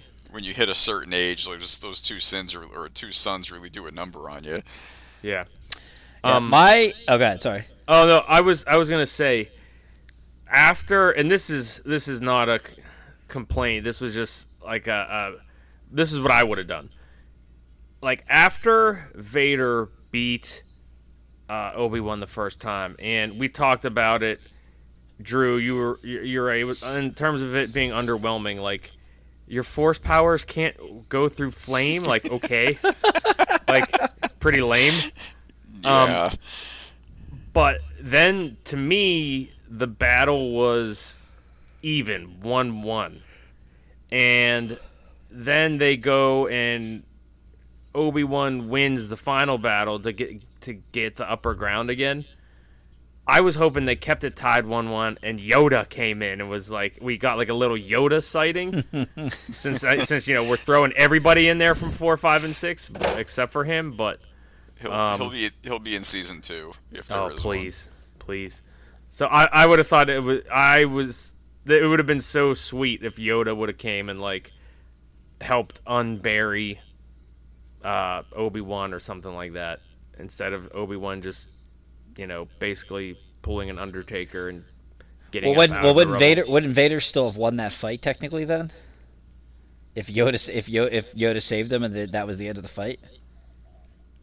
Perhaps, I don't know. It's a fair assessment, I think. Or maybe if he shows up before Vader actually wins or something, I don't know. When it's like hanging in the balance. You just wanted that little green fucker in there somewhere. Of course I do. Gotcha. Okay, I'm a Yoda apologist. I'm a prequel apologist, and I just don't ask me to change. I'm getting closer on the prequels with you. I'm getting closer. I'm not, but I'm not going to begrudge anybody. Like, I mean, the thing is, like, all of this is, like everything is subjective, right? So you like what you like, and if you like the prequels, then cool. I'm not gonna The thing that I don't understand. You're the most fair-minded person about this, by the way. I mean, but it seems like, because I see it all the time, like on social, and all these people are just like, "Oh, this is trash, and your opinion shit if you don't think that that these are like trash movies." And I'm like, it doesn't affect my life, like. I like the money pit. Yeah, I love this franchise, and it's entertainment to me. It doesn't rule my life, even though like I've got I don't know how many like these collectible figures around here and whatever else and all that kind of stuff, but like it's just a thing that I like, so I'm gonna love parts of it more than others, and the stuff that I don't like, okay, whatever, it was a miss for me. But I know, and especially now, like in this sort of like golden age of Star Wars that we're getting, that there's going to be another show around the corner. There's going to be another episode of something. Or, here's the other shocking thing. I can go back and watch the stuff that I love as much as I want. Yeah. And, it doesn't matter. So, if somebody's going to be like all diehard about the prequels, cool, go for it. I don't care. It doesn't affect me. Misa like the prequels. Yeah, I mean, if Jar Jar is your favorite character, that's where my line might break. But but in the end of the day, like I don't. I'm still holding out hope that the Jar Jar Binks is the ultimate Sith Lord will somehow come to fruition. That would have been better if in Episode 9. That would have brought it all together. But it can still happen at some point that he's really a dark Sith Lord. If they pull a Scooby-Doo and the Emperor pulls off the mask and he's Jar Jar, I think the internet would break. It would be amazing. Well, he doesn't have to be Palpatine, but like he's just a Sith Lord in general, like working in the shadows. Yeah. Like he was physically the person to clone Palpatine or something ridiculous. Like the internet would break if it ended up that all this time the crazy fan theory was right that Jar Jar Binks is a Sith Lord. Sith Lord? But the thing with that I was like, there was a part of me that was secretly rooting for that, was only because of just like I appreciate a good long con, and that would have been like the greatest long con of all time. And the guy's argument was airtight. Yeah, it was so good. What was the guy's name online? Does anybody even remember? It was on Reddit. You could just Google it. Just Google the Jar Jar Binks Sith Lord, and it is, admittedly, it's over an hour read easily. It literally made me go back and actually rewatch the prequels. Yeah, me too. Yeah, like through that lens, and it makes so much plausible. sense. Plausible. It's not undeniable. All right, back on track here. My only nitpicks, and like I said, there wasn't many. I thought that I thought all these people surviving lightsabers through vital organs was ridiculous. Agreed. And that seems to be a thing that's happened before here. That's not just an Obi-Wan thing. I feel like in some of these newer versions of the movies and everything, they're getting really fast and loose with the yeah. There's a reason why it's an elegant weapon from a more civilized time. Okay, like there's exactly. like when you take one of those bad boys to a vital organ, like you're done. There's no dull end of a lightsaber. Okay? Exactly, and especially when Third Sister took two of them. I mean, come on, right? Like, she's got to be out. So that was a nitpick, and I think they tied everything together. I tried to find some issue with some type of the canon connecting what happened here to 4. I still think Leia's message to Obi-Wan in Episode 4 plays. I went back and watched it. I don't think him having met her before alters that message because of the way she delivers it. She doesn't it's not like she delivers it and says something like, you don't know who I am, but you know my father. Like, she just says, you served my father, you served my father in the Clone Wars. Call me Obi-Wan Kenobi. It plays. It plays. And even the Luke, like the fact that, like, the only thing I could maybe tweak is that, so this random Inquisitor attacked Luke's place as like a small child, and Kenobi saves him. All right, he was knocked out, so he doesn't know Kenobi saved. But like, he has no recollection of any of this in 4. Like when he's kind of talking about the Force and all this stuff. That's the only thing I could poke a hole at and say, it doesn't really make sense that Luke was involved. Like that they had that last piece of the storyline with Luke and like episode 4. But other than that, I think they connected everything together. I enjoyed the Uncle Owen memes. Just like he trained your. What so was good. it? Just like he trained you. Just like or he trained his father. Yeah, just like you trained his father. Yeah. Yeah, they were all. Yeah, which all that's fine in the beginning, but just I'm talking about the last thing where they brought it back to Owen's farm and Third Sister's going after Luke. I was like, they could have probably not done that, and I would have been okay. That's all. That's the only nitpick I had. Casey? I mean, for a nitpick,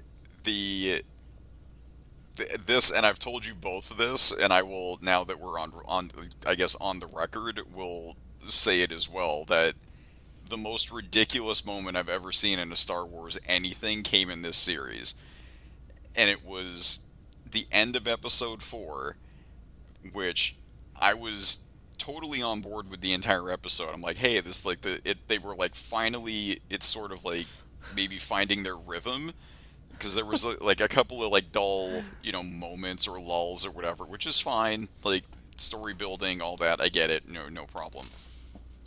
But you go the entire episode of 4, and he's like sneaks into the Inquisitor base, and it's all this suspense and all these things, and he's got to avoid the droids, and he takes out the 2, which I think one of the coolest scenes anyway was that when he took out the 2 troopers while they were saving Leia, were just like, you don't see him, all you see is the saber ignite, and he's just like killing stormtroopers. But Oh yeah. They couldn't have come up with a better way for them to try and escape than to hide Under a trench coat. Yeah. Like They couldn't have borrowed one of those stormtroopers' uniforms that they killed. something. Like, they're literally walking by like hundreds of troopers and Imperials and two other Inquisitors, and nobody is sitting there looking at it going like, what's that thing with 4 legs over there?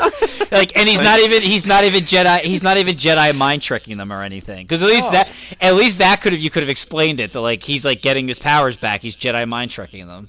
Right. Nothing. So on top of all of that, so he's just hiding her. There's literally nobody else that I saw in there that didn't have, or that had more than 2 legs. So everybody in there has 2 legs from what I could see anyway. Now there's this like weird thing with 4 legs, kind of like, oh, don't look at us. And I get like the alarms are going off, there's commotion, whatever, that kind of thing. People aren't necessarily paying attention, but 2 Inquisitors just like walk right by him and don't even think twice. And then when Third Sister, calls Tala the traitor, and that there's that whole little confrontation, Kenobi doesn't break out his lightsaber. Like he's just like going like pew pew with the blaster. Pew pew. And I'm like, what are you doing? Like he just had the saber. He just killed 2 troopers with it. Why are you not using that to like maybe give yourself a better chance? Because obviously she would survive it anyway. Yeah, I don't know. That scene ruined the episode for me. And Fair enough. Like it ended, and I was kind of like, all right, this is like, it took me a bit, and I told out of my bounty hunter meeting. Best Star Wars scene of all time. Like I told Jordan this right before we were getting on today, and like I had to think, what did this moment sort of like take the throne from? And I think the other most ridiculous thing that I guess like the previous champion were like in my rankings was the Rey and Kylo kiss. Yeah. I have to go back and rewatch. Yeah, that I've actually only seen Episode 9 one time. I've never gone back to a rewatch. Yeah, me too. And yeah, I mean I think I was just still so in shock over the whole Palpatine continually cloning himself and somehow transferring Force powers and becoming the main character of the whole series, that by the time they kissed, I was just like, well, that's weird too, but he just cloned himself like 500 times. Yeah, And- two unrelated people kissing isn't going to move the needle for you at that point, right? Yeah. Well, and like I forgot about it briefly anyway here, but like Palpatine shows up at the very end of this, like of Kenobi. Yeah. Oh, right, yeah. I wanted to ask about that, but Like that whole once like the fight scene started and you can kind of like see where it was going and like from like the helmet break on, my mouth was literally open like the rest of the way because it was just Yeah. like they are totally sticking the landing with this. Oh yeah. That was And- Terry Strug in '98 or whatever year that was, '94. Yeah, it had to be earlier. Yeah, 94 sounds about right. Ish. and so the point of the Palpatine conversation was that's supposed to basically be why Vader took his attention away from Kenobi the next 8 years, Yeah. right? Yeah. Okay. Gotcha. He had to go help Jar Jar get the cloning. The cloning gear. Yeah, the cloning goo to clone some more Palpatines. Yeah. All right. I'm gonna throw a monkey wrench topic in here before we talk about the last scene. Best Vader scene, excluding the last fight. I'm gonna give you the choices, and you two pick. Okay. The end of episode 2, where Third Sister reveals to Obi-Wan that he's alive, and then you get him on the train, and he goes Anakin, and then Vader is there in the tank and opens his eyes and starts breathing. That's contestant 1. Contestant 2, when he shows up in the Inquisitor lair, like with that awesome his fast-paced walk through the hallway, and then the doors open, and he just gets Third Sister in that forced chokehold and starts screaming at her and going crazy. Him walking through that village and just murking people and snapping necks, or him going into the refugee hold and bringing that ship down with the Force. I was gonna say those are your 4 choices. I was gonna say bringing that ship down, but man, him walking through and just snapping necks and cashing checks was also a good one. But I'm gonna go ripping that ship down. Mine's gonna be in the minority, but go ahead. I think the more memorable one is him just destroying the ship, like just ripping it, Yeah. like, bolt from bolt, like whatever, just gutting the ship. But the one that I think stays with me the most because it just seemed more shocking was him snapping necks. Like it just didn't like I don't that ever was recall- Vecna level snapping right there. Oh, for sure. God, yeah, I don't remember anybody being that violent that quick with things, like using the Force like that. Straight murking them. Yeah, I'm a loser. For some, maybe it's my Third Sister thing, but I just liked how they edited the sound and the music when he walks through the hallway and then goes into the room and just puts. I like Force chokeholds. I don't know why. I dig it. Maybe it's one of my favorite scenes in the original where it's "I find your lack of faith disturbing." Right? Yeah. And just starts choking him. That was my favorite Vader. I thought it had something to do with your whole kink obsession. but Well, that I don't too. know. I'm not really into choking. That's never been a thing for me. I don't know why. I don't get why people dig that, but that's another story for another podcast. I was throwing it out there as a joke, but I'm glad you clarified that for the audience. I just wanted people to know. Stay tuned for when what's that Netflix series that you found, Casey? Oh God, yeah. Wait till we review that thing. You seriously should. I swear. Like Sex bring me bedrooms or something. Or Something sex rooms something or, crazy. Yeah. bring how me to back make a on sex for that room or one. something. Yeah, it's how to build a sex room. And swear to God, it's a real show. We've watched the first 2 episodes, and Wait a second. Let's clarify we here. I'm gonna Me pull and- an Uncle Phil meme. We. Yeah. No, not you and yeah, I don't even want to throw your wife under the bus on that one. We'll just say you. she. I mean, I'll be watching. She watched I put it on. I was just like, I don't know what this is. it's like in the trending category on Netflix, where I even found this. And I will say, it is hysterical. Like, it is way funnier than I ever anticipated a show of that, like, to be. But, so if you do end up watching it, and we end up doing, like, a recap of it, it's like... Oh, it's happening. It's like happening. It's literally like HGTV After Dark with this adorable older English lady that designs all the rooms and is just like throwing out like all these crass statements and things. Like, it's so good. And like, and you see like the couples that she's working with and how awkward they are about talking about these things, and it's so good. It's like, it's way better than I thought it was gonna be. All right, so Vader, right? Like, we're so good. It's all right. It's so good. Back, So good. Back to Vader. So good. That was like just nailed the transition. Good. Yeah. Good segue. From all right. Sex Dungeons to Darth Vader. So the last battle. Wow. Right? I mean, wow. The only thing you could argue about it, aside from Jo, and maybe we will go back and Zapruder that again, whether or not the cut on the head came from the lightsaber. The only missed opportunity is when Vader gets Obi-Wan pinned down in that ditch, and he's looking over him, not to be a smartass and give him a, well, looks like I got the high ground now, bitch. High ground now, bitch. Yeah, exactly. That is the only thing that you can really pick apart in that scene that they missed on. But yeah, so it was so incredible watching these arguably the two greatest Jedis of their time.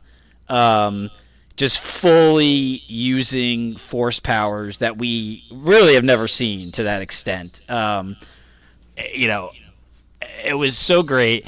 Obi-Wan going just full death force on Vader, with rocks and crazy shit.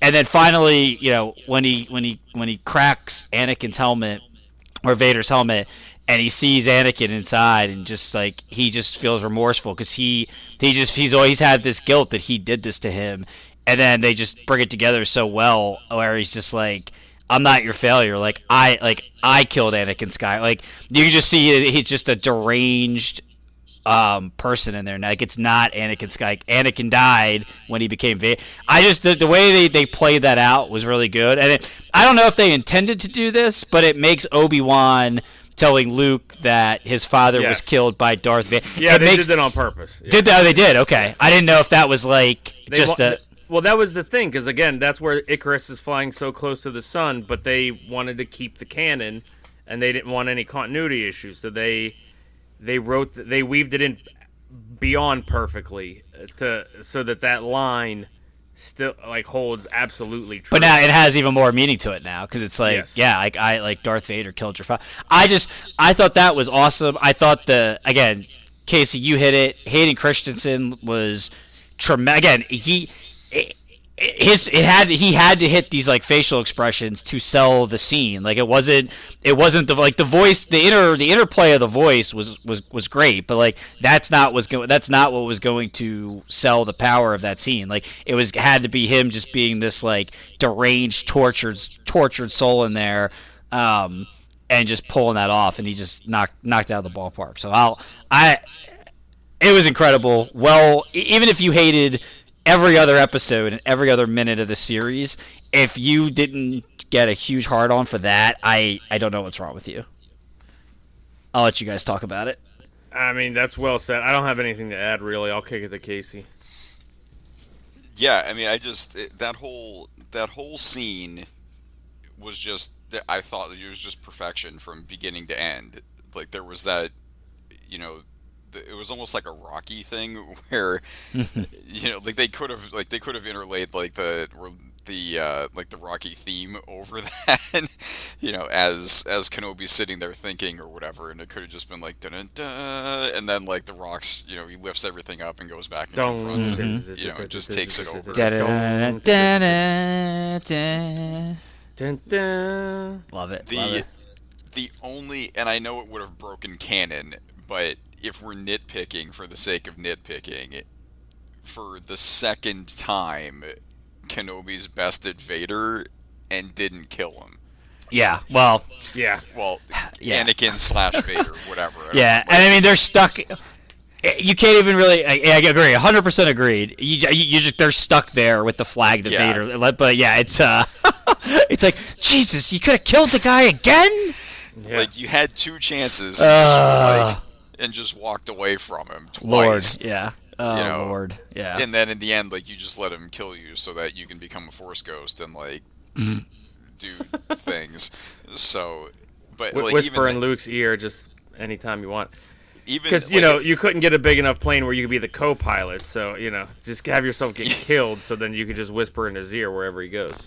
Well, I will say the entire series, I kept waiting for Liam Neeson or Qui-Gon to Yeah. show up because he kept saying like, "Oh, Master Qui-Gon, where are you?" Like that kind of thing. Because that whole end, if you go back to the prequels, where Yoda tells him like, "I have an assignment for you," or special training, or I don't remember what the exact line was, but he basically gives him like an assignment. Special training for you. I have. Yeah, and that special training is to, and he even says, like, I've been talking, or whatever, paraphrasing, but, like, I've been talking with Qui-Gon, and that was the nod, because Yoda had already gone on this, like, through the animated series, had gone on this, like, special side mission himself to learn how to become, like, one with the Force like that, and even though your physical being dies, you can still come back and still commune like with the living. So that was like a nod to his own training, and then so this whole thing I just kept waiting for like. So Liam did it Neeson to take show Yoda up. 10 years to figure out how the hell to do it? It didn't. No, I mean they summed that up in maybe like It took Luke what, all of 6 months to be able to do it. yeah they like it was probably like, I'm just gonna blow this, but it was probably like 4 or 5 episodes I think Okay. of Clone Wars, and I mean it was a very cool like way that they kind of did it, or they went about it, but yeah, like the fact that they called that in, or they had a call back to that, and then all of a sudden like there's Liam Neeson like as the Force Ghost, and now Obi-Wan's like advanced his training enough to be able to do that, just set up the whole where it's gonna go, so that when he does say like, if you strike me down, like I'll become stronger than you could ever imagine, kind of thing. Excuse me. Gesundheit. It was like a little bit of a Moscow Mule like burp there, but it was just another like bow that they put on it. Yeah. Liam Neeson's like, Obi-Wan, I have a very specific set of skills. All right, Jordan. I know I'm stealing your moderation. I'm just ready to wrap this up. We're like 25 minutes long. That's but fine. go ahead. We went quick on sports tonight, so we're gonna be more than fine. Shit. What were my 2 things? I had 2 things. Damn it. Well, no, I know one of them. Season 2. Do we want one? Yes or no? Yes. Yes, but I don't know. Like, they can't just have these guys keep fighting and like, or even crossing paths. Like, so the question is, where would they take it? And I think they would have to go the Yoda route. Like, and do we want that? I do, but like, I'm a dweeb for Yoda. So like, how does that help? You'd have to. I'm fine with a season 2, but no more Obi-Wan and Vader interaction. If I don't think you can. If you want more Vader and Hayden Christensen, then do a Vader series, which would sign me up for that shit ASAP. Yeah, but like agreed. you can't. If you do Obi-Wan, yeah, to your point, it would have to be his interactions with people. Yeah, it's on tough. Tatooine, like Yeah, exactly. going back to the old shark. Well, he could leave shark because shaving plant. the final scene is him basically saying that he doesn't need, like, Luke doesn't need him to look over him. So he's still there, but, he doesn't have to be there all hours, 24 hours a day, 7 days a week, or however that works in what do you call it? In Two Star Sun Wars. World. Yeah, in Star Wars land. But yeah, I think as long as they don't have any more Vader Obi-Wan storyline, I'm fine with the second season. My last thing. So we had the debate. I don't think it was the maybe it was the Obi-Wan. No, it was for Boba Fett when we reviewed Boba Fett. We did our power rankings of the Jedi. Oh no! Is at Obi- the so I've- 55th minute, you bring this up. Is Obi-Wan Okay. Kenobi number one on the Jedi Knight power rankings? I'm sticking with yes. I think he is, but the way that they did this, where he walked away from potentially, like, he could have killed Vader and saved, like, hundreds of lives and many years off the war, and didn't, I think closes the gap a bit. Closes the gap. All right. See, So Luke, that actually Luke, swayed me. unlike LeBron, Luke has a chance here to be the GOAT. It actually swayed me to lean more Obi-Wan, because I was just like, I didn't. Basically, when Vader beat him, in episode whatever that was, the first time, I was like, yeah, see, like he's not that all that. But then when he had the big comeback, down 3-1, and then was the GOAT. Yeah, he was like, that was like Rocky 3. He went down in the first fight, and then he came back with the vengeance in the rematch. Yeah, he's like, you ain't so bad.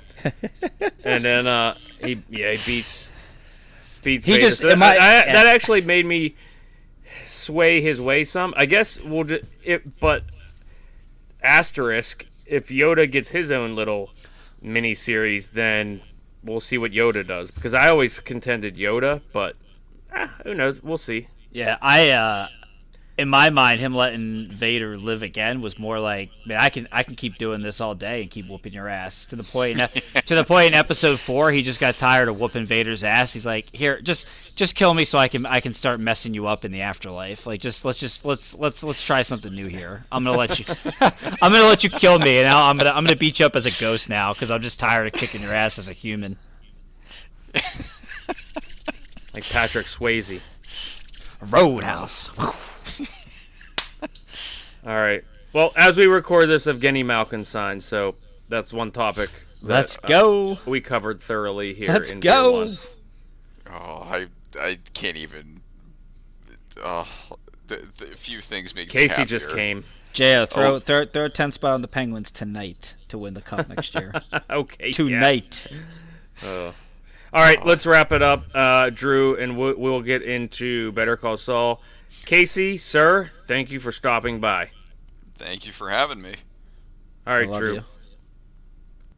Okay, back from beer 2. Or I'm sorry, back from the Star Wars talk. Casey, thanks. That was awesome as per usual.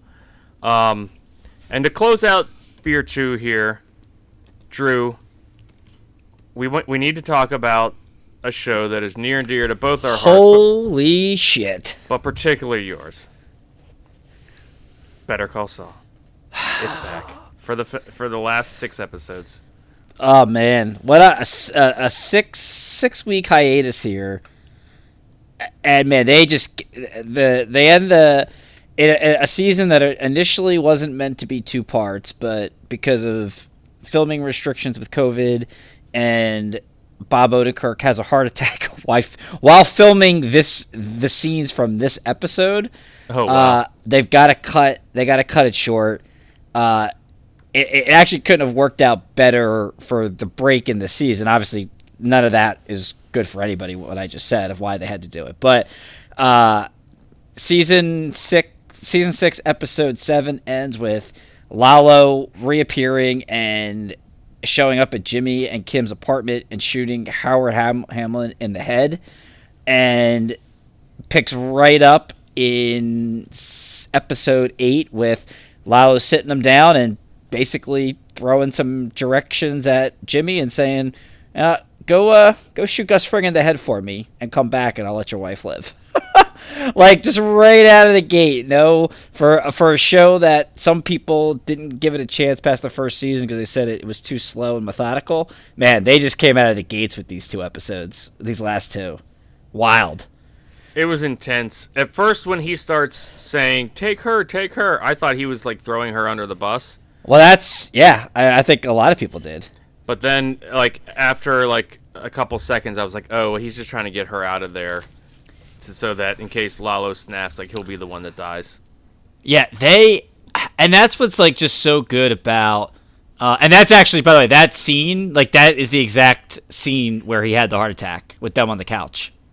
The director was saying, all right, Bob, good job. You're really giving it to me.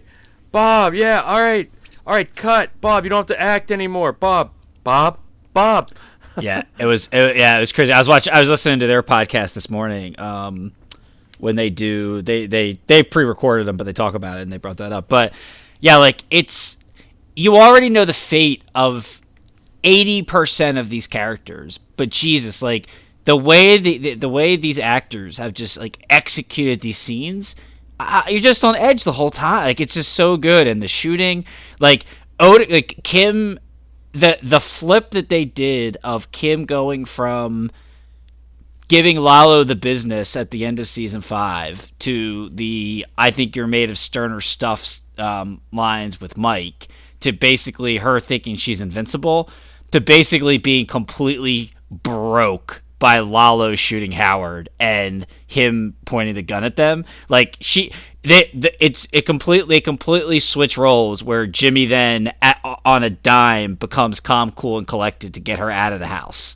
Like, you just saw, like, Kim thought that she could handle that world and be part of this, but now in that moment she realizes there's a line to what she could do, and take, and Saul's able to handle it. It's just so good how they shoot this stuff, man, and the things that catch on camera. But that was awesome. So so the whole, everyone wondering, well, what the hell, what was Lalo's plan to show up at Jimmy and Kim's? It's to send them over to Gus's place to do his dirty work, create a diversion, so you think, yeah. So to create a diversion, in reality, he's just he didn't care who he sent over there. He just wanted everyone at the house to be focused on who showed up at the door, knowing that they either weren't going to be able to go through with it or they would question them, and then send everybody over to Saul's condo, leaving the ultimate prize, the laundromat and the super lab, undermanned and understaffed, for him to be able to sneak in and try to get video proof to Don Eladio that this thing exists. The Kim scene driving to Gus's house was great. They basically shot for shot redid Walter White walking up to Gus Fring's house, like the overhead shot of the shadow, like the giant shadow walking up to it. The music they played right as the door is, like, opening and she's got the gun out, and then Mike grabs her. It was all awesome, dude. Like, just great. I'm rambling, but it's good. Take over a little bit here, because I'm just no, it's better than what you think it sounded like in your head. I'm just splurging over the show. It was so good. They just, they tie everything so together so well that they didn't even have to do, like, you could have, the whole purpose of, like, Lalo and Ignacio being in the show is a throwaway line in season 2 of Breaking Bad, when Jesse and Walt, we brought it up, on the pod plenty of times, they take Saul to the desert and he thinks it's the cartel, and he starts screaming Lalo, like, it wasn't me, it was Ignacio.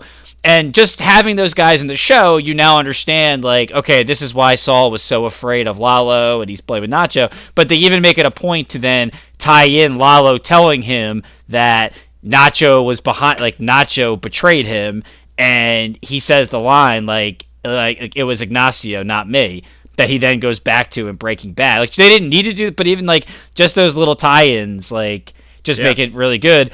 And they make it a point, when we get to the end of the episode, I'll bring it up, but They tie that stuff in really well.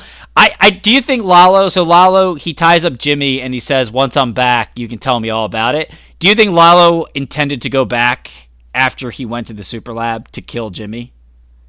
Or do you think that was just, he just told him he was coming back so that when Gus's guys showed up there, they would wait for him? I did not think that far ahead. On the fly, what do you think? Putting you on the spot. I don't think he was ever going to go back. I don't either. I think eventually maybe he would have. No, I think he would have got his video evidence and just took it to Don Eladio and then re-ingratiated himself with the cartel. Yeah, and maybe one day if he got bored and wanted to, just shoot Jimmy in the face, it would have been later on in time when he got bored down in Mexico. Yeah, I agree. I think it was all to get people away from the lab as long as possible. So and it works to a T. He goes back after Mike finds out from Kim that he's there. They send the laundry people there, and lo and behold, in Jimmy's green Taurus, he's right outside the lab, does his Superman, hopping over fences, climbing rooftops deal, and he gets in the laundromat. Jimmy's in his green Taurus? He's in Jimmy's green Taurus. He's in Jimmy's green. Oh, okay, yeah, gotcha. yeah. He was in Jimmy's car. Gus, who's just always thinking angles, calls I always forget the guy who he cuts with the box cutter's name, but is on the phone with Kim and asks why he sent her, and she says, well, he wanted to send my husband, but my husband talked him out of it. And he goes, talked Lalo out of it? And he realizes nobody's talking Lalo out of what he wants to do, and so that there has to be another angle. So he takes a couple of guys to the super lab where, of course, Lalo hopped in the window, climbed into a giant laundry basket on the ceiling, and then gets down and shoots like 6 guys at distance, 1 shot each, perfect shot, kills them, and it's just Lalo and Gus now. And he's got the camera. He's basically taunting Gus, making him eat shit. Gus doesn't want to take him down to the lab. He shoots him in the chest. And again, like, Gus Fring isn't going to die, and yet I'm still like, oh my god, like, how is it? And they've even set it up to where the gun's down there, and like, I predicted what was going to happen. I'm like, I know what's going to happen, but still, I was like, say, let me jump in here. Because yeah, go ahead. A couple things. Yeah, go. One, let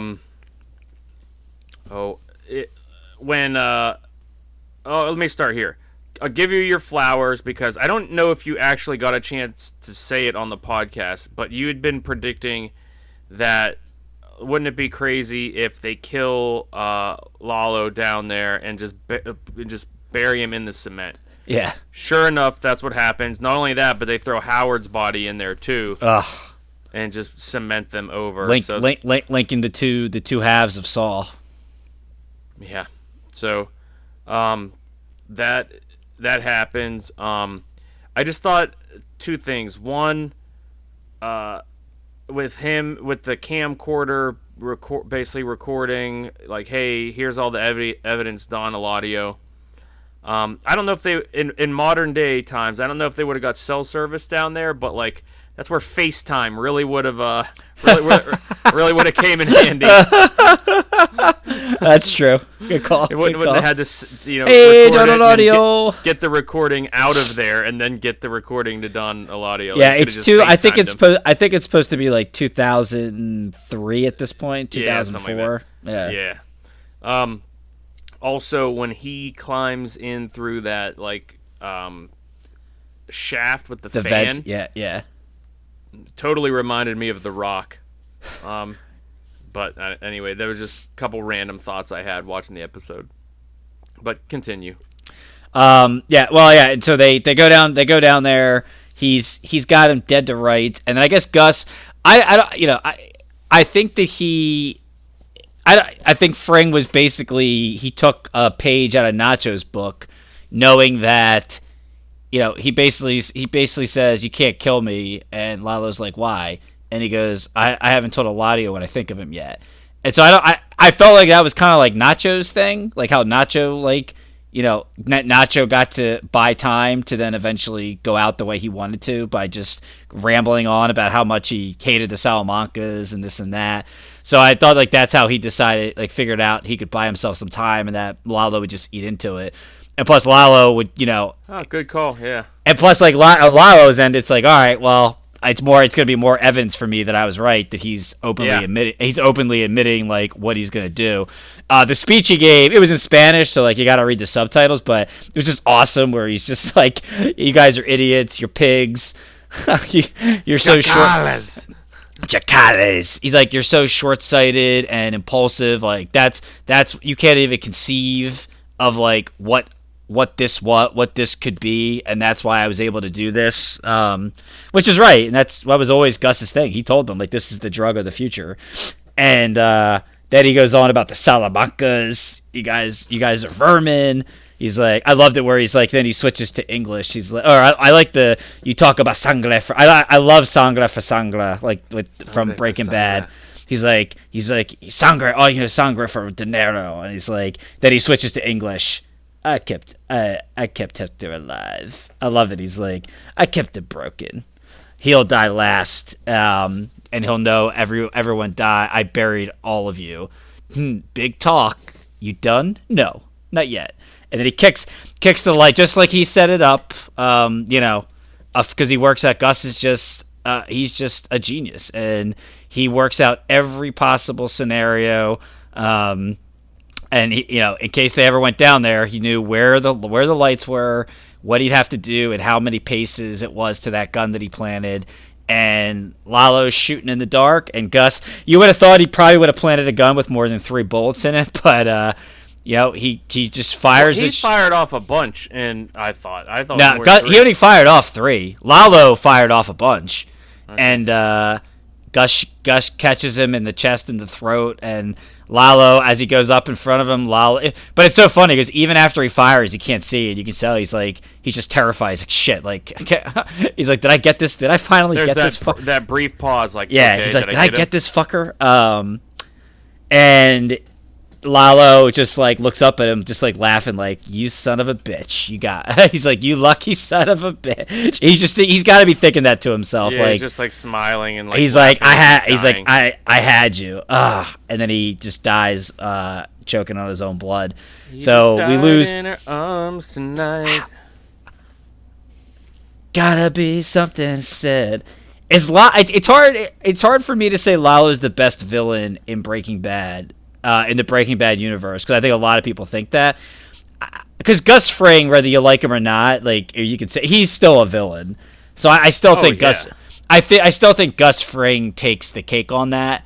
But Lalo was what a character. Like somebody they may not even have planned to have more than a couple episodes. Like Tony Dalton, like tremendous the way he played that guy, man. It was so good. And then, to your, like you said, it ends up Saul and Kim are back in the apartment. Mike basically gives them the typical Mike rundown about what's going to happen. They're going to plant Howard's car on a beach, a few states away. They're going to have cocaine on the seats, make it seem like a suicide. And that's the story Jimmy and Kim are going to have to tell people. And so where they thought they were going to have just a little bit of reputation damage to Howard with their scheme, he's now dead, and now forever people will think that he died a weak drug addict who killed himself. So we'll see what the aftermath of that is for those two.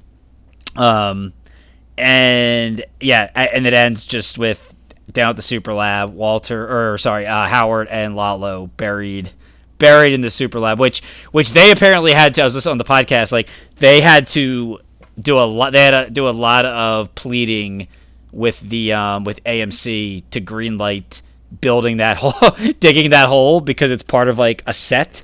So like they had to dig a 6 feet hole like on the set to get it done. It was interesting listening to them kind of talk about how that stuff works.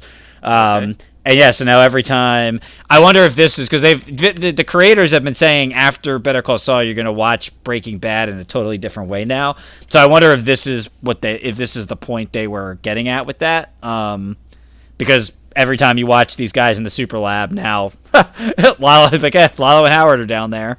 But yeah, it was great. So you brought up, so kudos to us last week. We got it. We nailed it on the head that Lalo was going to die in this episode and be buried under the foundation of the lab. So yay us. I didn't say it on the pod last week, but thought that I thought it still may happen. The Jesse Walt cameo was going to be the cold open with them cooking in the lab, and like the camera either starting like on the spot on the floor or ending up there, foreshadowing that was going to be a burial site. Didn't happen yet. Still could. I think where we go from here, obviously this is the turning point for Jimmy and Kim. I think that he's going. I think he's going to force her, and you may have chimed in with us when we were talking the other day. I think he's going to force her to leave him because I think now he sees she's not made for the lifestyle that he has to have. Like he doesn't want to play it straight. He wants to live on the edge, and I think he'll see that that's not. Even though she tries and she put on this facade for a season and a half, it's not who she is. And I think she's going to tell him that she was going to shoot whoever it was that opened that door, and he's going to find a way to force her out. Now, whether that's, to your point, maybe he tells her that he sent her not to get her out of the house, but he sent her because he didn't want to do it, and he wanted an out to not have to kill somebody. I think that maybe he'll get the Sandpiper money, which is what this was all for, everything with Howard. And I think instead of giving it to her for the pro bono business, I think he's going to use it to buy the vet's black book. And I think that's going to be what forces her to leave, which will be part of his plan. And I think that's how. And I think they'll do like a little, whether they'll either do an entire episode or maybe it's just like a 10-minute montage of him becoming Saul Goodman from that point. Well, he is Saul Goodman, but him like go Breaking Bad even further. They'll show like making the decision that pisses her off so much that she leaves him. Yeah. They'll do like a 10-minute montage of part like of his plan just to protect her. And they'll just do like a 10-minute montage from that point in time through to when he meets Walter White in Breaking Bad. You know what I mean? Like they'll show some funny stuff that he's doing and trying on all the goofy suits, how he ends up in that crazy house that they showed in the cold open for the beginning of this season. Yeah. I think that's where I've kind of turned. So as much as I love your idea that she ends up getting killed in the crossfires of a pro bono client, I think that's because now everybody that's not in Breaking Bad has died. I think they will keep her alive to be part of like Gene Tekovich's final send off. I think that's where how we get there. I like it. I'm with you. That's a good one. I'm on fire so far, so. Yeah. All right. Well, I think we're at this point over 2 hours in everything we got going on. So good. So good. We're just we're just on fire. Sky's on fire. Podcast is sweet. Again, everyone, thanks for checking in. If you heard us on the Porter Way again, thanks again to those guys. Thanks for stopping in. Hope you like our stuff. You catch us on Twitter, Instagram, Two Beers Podcast. Check us out. We always got the photoshops. We always got the memes, and we always got the scorecards on the big main events for boxing. But question for you, since they just did Emmy nominations here. You have to pick a leading lady to be in your next movie. Okay. Who are you picking? Millie Bobby Brown or Ray Seahorn?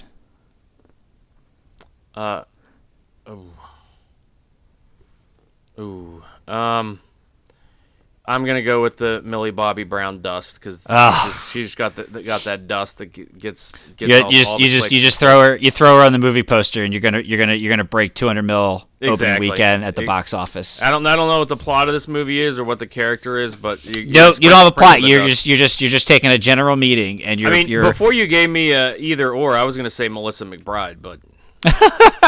No. Like I said, she'll never unfortunately get an Emmy nod.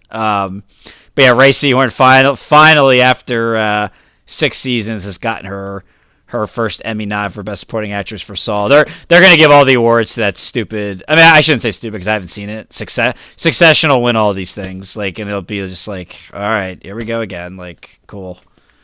So let's spread the wealth a little bit. Academy or whatever you call the Emmys thing.